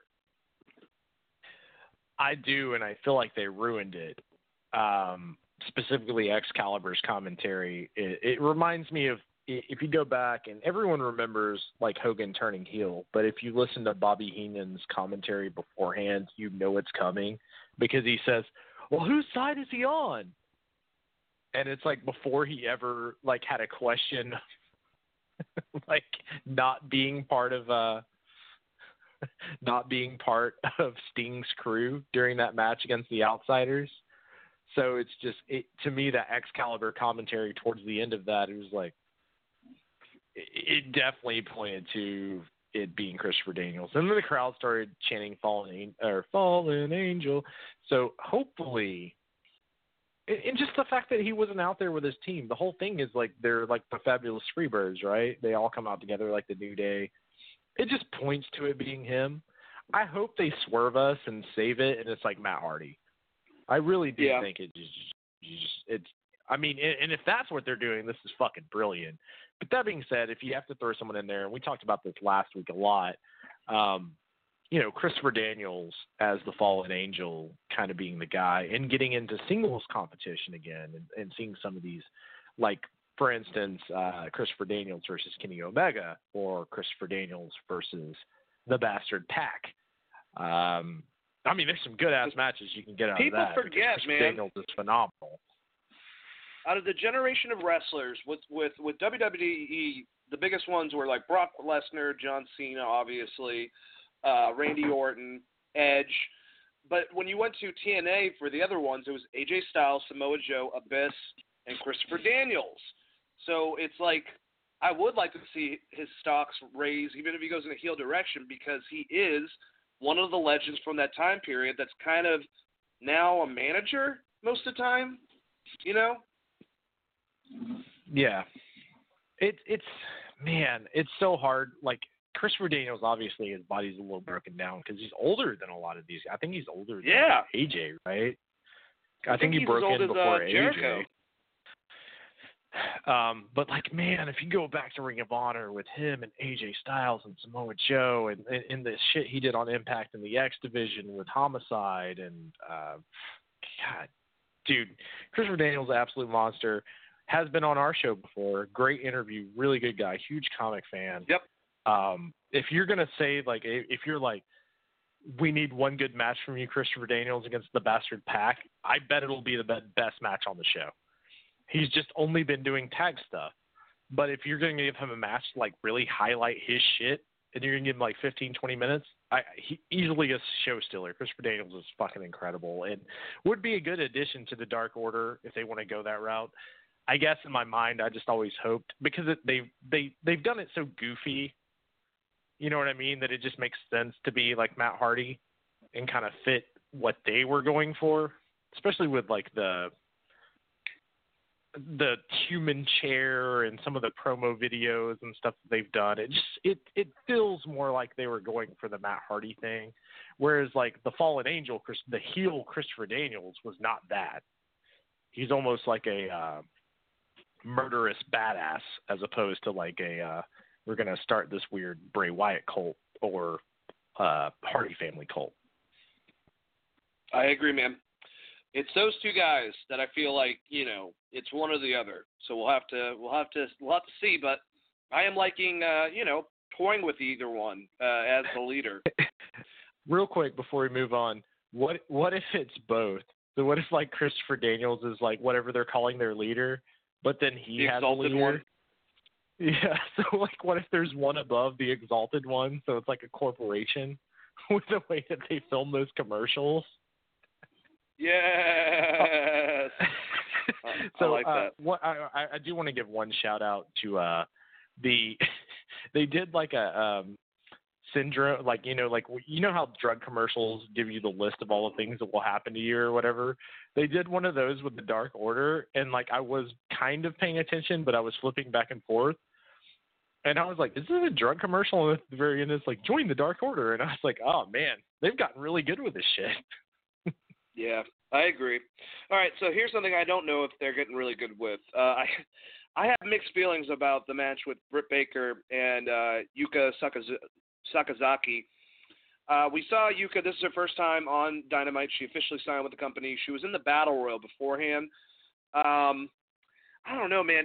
I have nothing against Yoshi wrestlers, these female wrestlers coming out of Japan, because I love Asuka, I love Kairi Sane, I love Io Shirai, but a lot of the ones that they just choose, I don't know. It's maybe it's the fact that with NXT for WWE, they get to show them that style, and now it's kind of like they're just throwing these girls into something like this. But the match was fine. I don't understand. If you're trying to build Britt Baker up as this heel now, why the fuck she gets a loss in this match with someone that's just now premiering as a single star? So she got a roll up, turned off, or because Britt Baker had her in the lockjaw. And then afterwards, she attacked her. She made her bite the rope, and then she hit her in the back of the head, and then gave it a lockjaw after Yuka showed that what looked like one of her teeth fell out. She was bleeding in her mouth. I'm not saying that was not well done. It was fine. I just don't know why you have Britt Baker lose in the fucking match. She could have done the exact same thing and came off more like a heel and gotten more heat. It just made her look stupid. I don't know. There's a lot of stuff that they do in the women's division that really confuses the shit out of me. Chris, how'd you feel about this match? This match kind of seemed thrown together, and I think maybe some of it has to do with the fact that they did the angle with Awesome Kong and they broke up the Nightmare Collective or something. Like, it just feels like the women's division had to shift or something. Yuka went 1,000 miles an hour and botched like 6 spots at the very beginning of the match, which makes it kind of hard to like. The best part of this match was on commentary. He's talking about like Excalibur, which, by the way, Jim, right off the bat, she comes out and Jim Ross says to Excalibur, "Why don't you tell us a little bit about her?" Which was fucking great because everyone complains about them not explaining, someone you haven't seen or whatever, maybe on TV, because I think she was only in the Battle Royal, right? So Jim Ross hits him with that immediately. And then he asked him to explain what, like, the magic is. And he's like, well, like, she wears genie pants and, like, he doesn't say her ring moves are magical or anything. He gives us, like, long explanation. And then Tony Schiavone's like, I always had a thing from the girl from I Dream of Jeannie or something, which was great.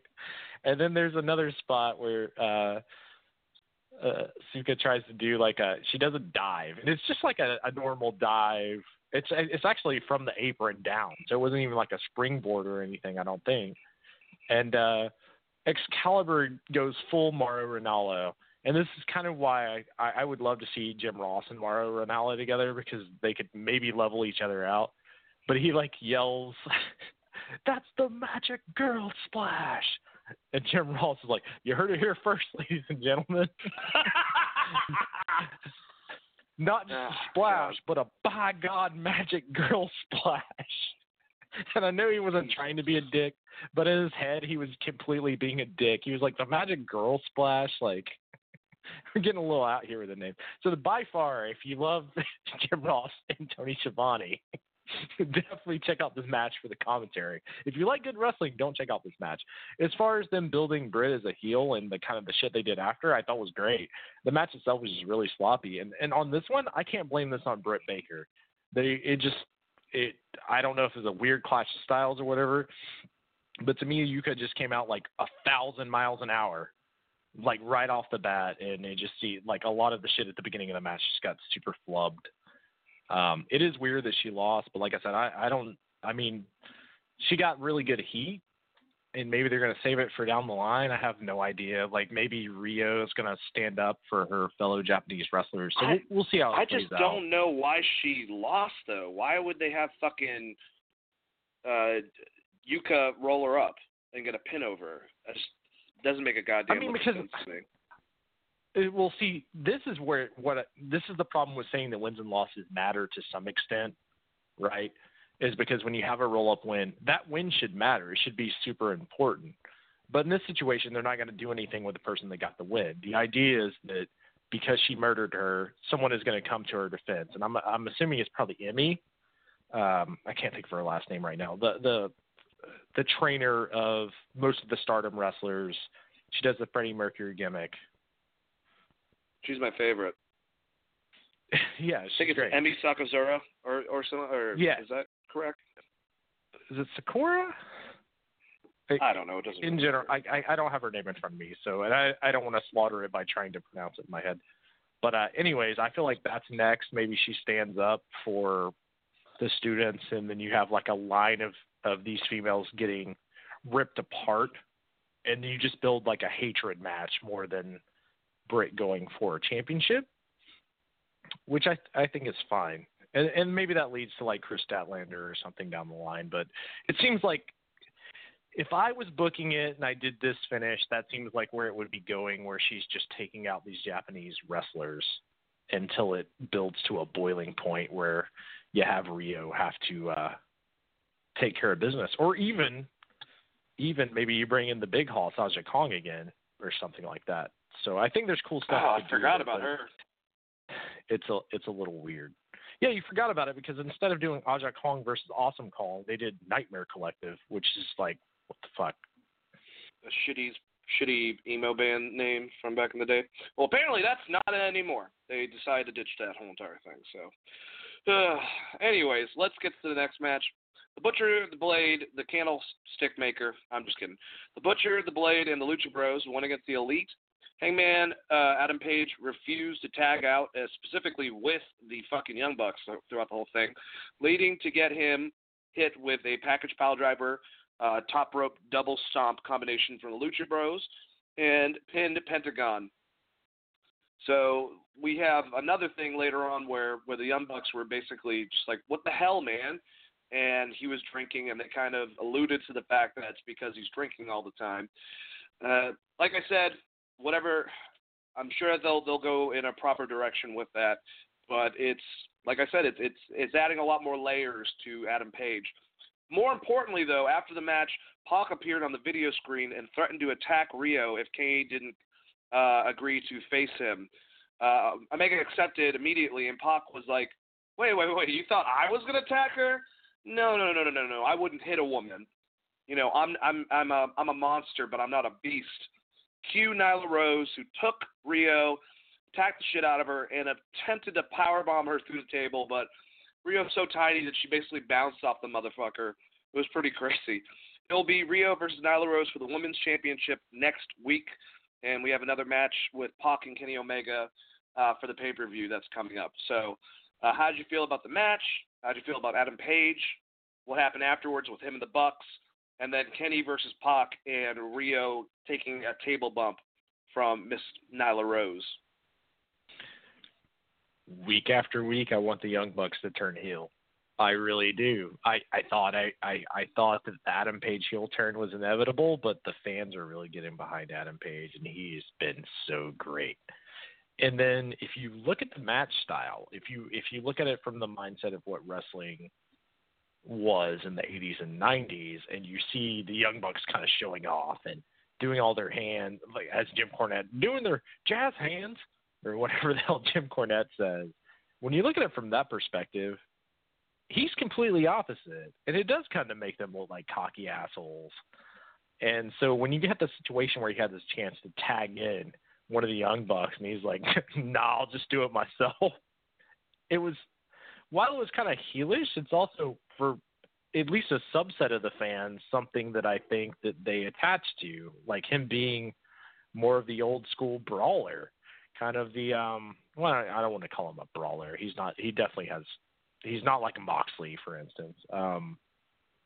More of that old school, like the Terry Funk, I'm just, fuck it, I'll just fight him myself kind of vibe. The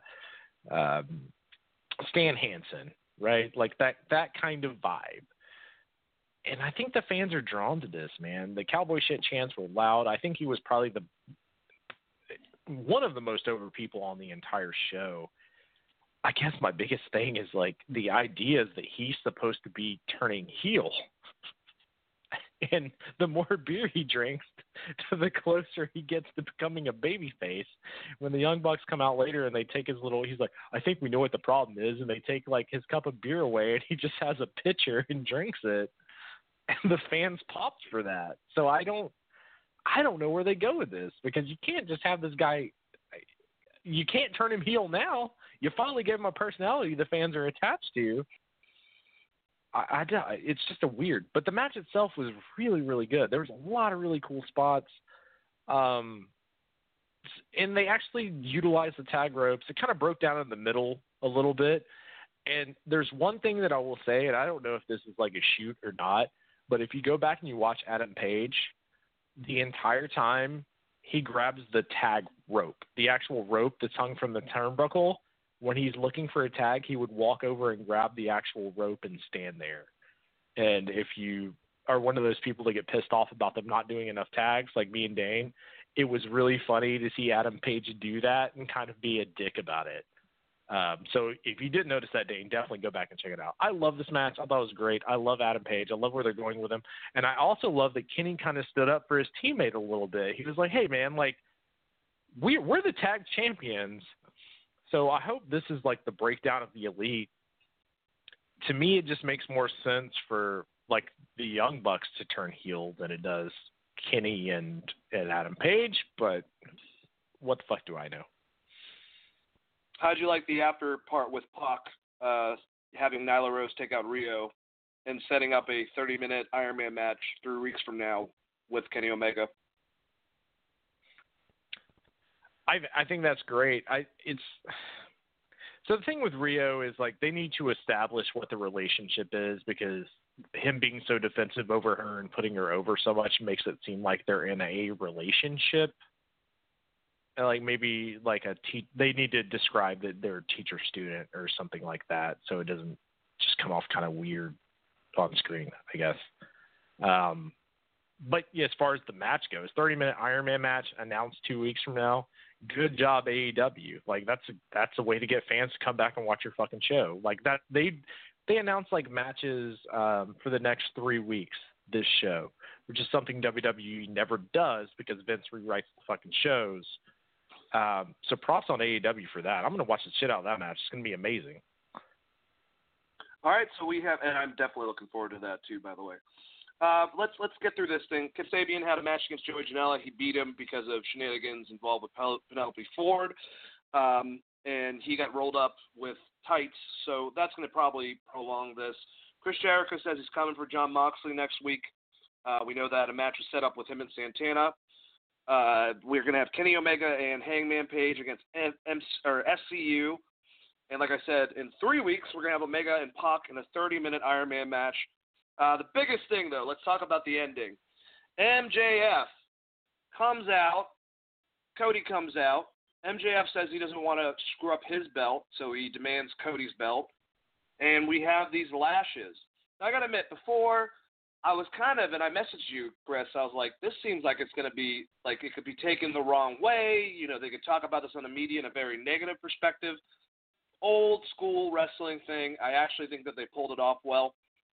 I will say that since we just saw Daniel Bryan get the fuck whipped out of him at the Royal Rumble from Bray Wyatt, it kind of took maybe a little bit of the steam, and I'm assuming WWE was purposely doing that. But either way, the whole concept of MJF doing these 10 lashes with the leather belt, Cody acting like a badass for the first one, and then it just gets worse and worse. The Young Bucks come out to try to give him support. Arn Anderson tries to give him support. Dustin asks if he can take the remaining 5 to his back.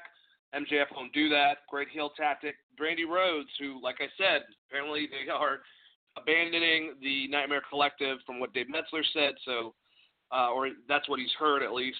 But she came out there and gave him the strength to take number 10. I like how he let Wardlow do it, and Wardlow just fucking completely destroyed his back with one of them. And just to be a dick at the end, he does it, MJF does it on the Dream Tattoo, and then kicks him in the balls and gets through the crowd and gets the hell out of there with Wardlow and supreme heel stuff. My Lord, I've compared Cody and how he's presenting himself to some of his favorites, like his father, who I'm sure has had stuff like this happen. But, like, more importantly, like Sting. But I never saw Sting take 10 fucking lashes. It was pretty brutal. And, yeah, I thought a pretty good segment. We're getting very soon, in Atlanta actually, Wardlow and Cody in a steel cage. I already gave you my ideas involving Arn Anderson getting his leg broken. I love the storyline going forward. Outside of Edge and Randy Orton, this is the other big feud to me. And I love Jericho, and as much as I love Jericho and Moxley, and as much as I love Tommaso Ciampa and Adam Cole and certain other directions, this was great. What did you think about it, Chris? Man, there were so many great parts of this entire segment. Overall, it was an incredible wrestling kind of moment and build to a feud. I like, you get the three strap whips, and then Cody sells, and he's really broken. He's like, this hurts like a motherfucker. I like that MJF made Cody take his belt off to use, as opposed to MJF using his own belt, because he's like, I'm not fucking breaking my leather across your back, dog. This is a Louis Vuitton belt, or whatever the hell it was. I thought that was kind of great. I like that Dustin, his brother, came out seeing how much pain he was in and kind of the embarrassment and asking to take those licks, and MJF being like, nah, that's not how this works, dog. I like that on, like, what was it, 8? There was 2 left. Brandy comes out, holds Cody's hand. Cody's like crying, bawling from the pain. And she's like, you got this. And he gets up and he takes the 2 last licks. And then to finish it off, MJF just kicks him directly in the balls and splits town, which is great. Such a scumbag-ass heel move. Dude, MJF is incredible in this role. I want to know what it's like when he starts working with other people. I know he was really good as a heel in MLW, so I'm excited to see what's going to happen after this feud is done. But this feud could easily last like a year if they wanted it to. And you could also do Wardlow versus MJF if you wanted to. This is great. This is what wrestling is supposed to be. It's the same thing I said about the Edge segment. You're supposed to have an emotion about a character. You're supposed to care about what's happening. And it's supposed to make you want to see the babyface kick the shit out of the scumbag heel. Because if you watch this and you're like, oh, I thought that was funny that MJF won, then you're just terrible, or was an asshole. You're just a terrible person. You should come out of this wanting to see Cody Rhodes take this motherfucker's head off, which is what wrestling is supposed to do. And that's why you get behind good baby faces. I love this. I loved every part of this. It went a little long, in my opinion, between the strap hits, but outside of that, I thought they did a good job of building emotion. I don't like the Plants attacking MJF. If that's not an actual fan, don't do that, because you're going to start getting people just actually doing that shit, and that's scary. And that happened in WCW. They did that, and then people actually started doing it. So they need to get the fuck away from that shit. Yeah, I completely agree with you on that. All right, so just to wrap it up, ratings. Both shows were up. AEW was up 100,000. It's 928,000 people watching it. NXT was up 58,000 to 770,000 total, and Dynamite dropped from 3rd place to 11th place overall, and NXT went up a little bit from 37th to 34th. So yes, NXT is taking a hit, but both shows are doing well for the programming, and I just think that this will increase, and both shows give us great wrestling. Let's wrap this up. There's 2 matches tonight. It's the New Beginning in Osaka. Chris, really quick, who do you think is going to win between Jon Moxley and Minoru Suzuki for the IWGP United States Championship, and then Tetsuya Naito and Kenta for the Heavyweight and the Intercontinental IWGP Championship? And I'll say goodbye to everyone, too. Give me a quick prediction. It's too soon. I think it's too soon to take it off Naito. I think he retains. I also think that Suzuki wins the title tonight. I think that's going to be a big spoiler for a rematch down the line. But I could see him winning the title, because I don't know what Moxley's contract looks like. Everyone, you can hit me at Chris R. Patton on Twitter. enjoy wrestling, watch that Bones Jones fight later. And also, if you like hockey, check out Skates to Throats.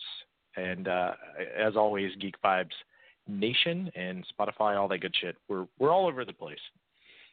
Yep, you can find us, geekvibesnation.com, Instagram, Twitter, Facebook, and then also look us up, Wrestling Geeks Alliance, on any of your audio platforms like iTunes, like Spotify. Like we said, have a great night, and peace out. Let the Geek Vibes be with you. You guys have a good one. And that's the bottom line, because Stone Cold said so.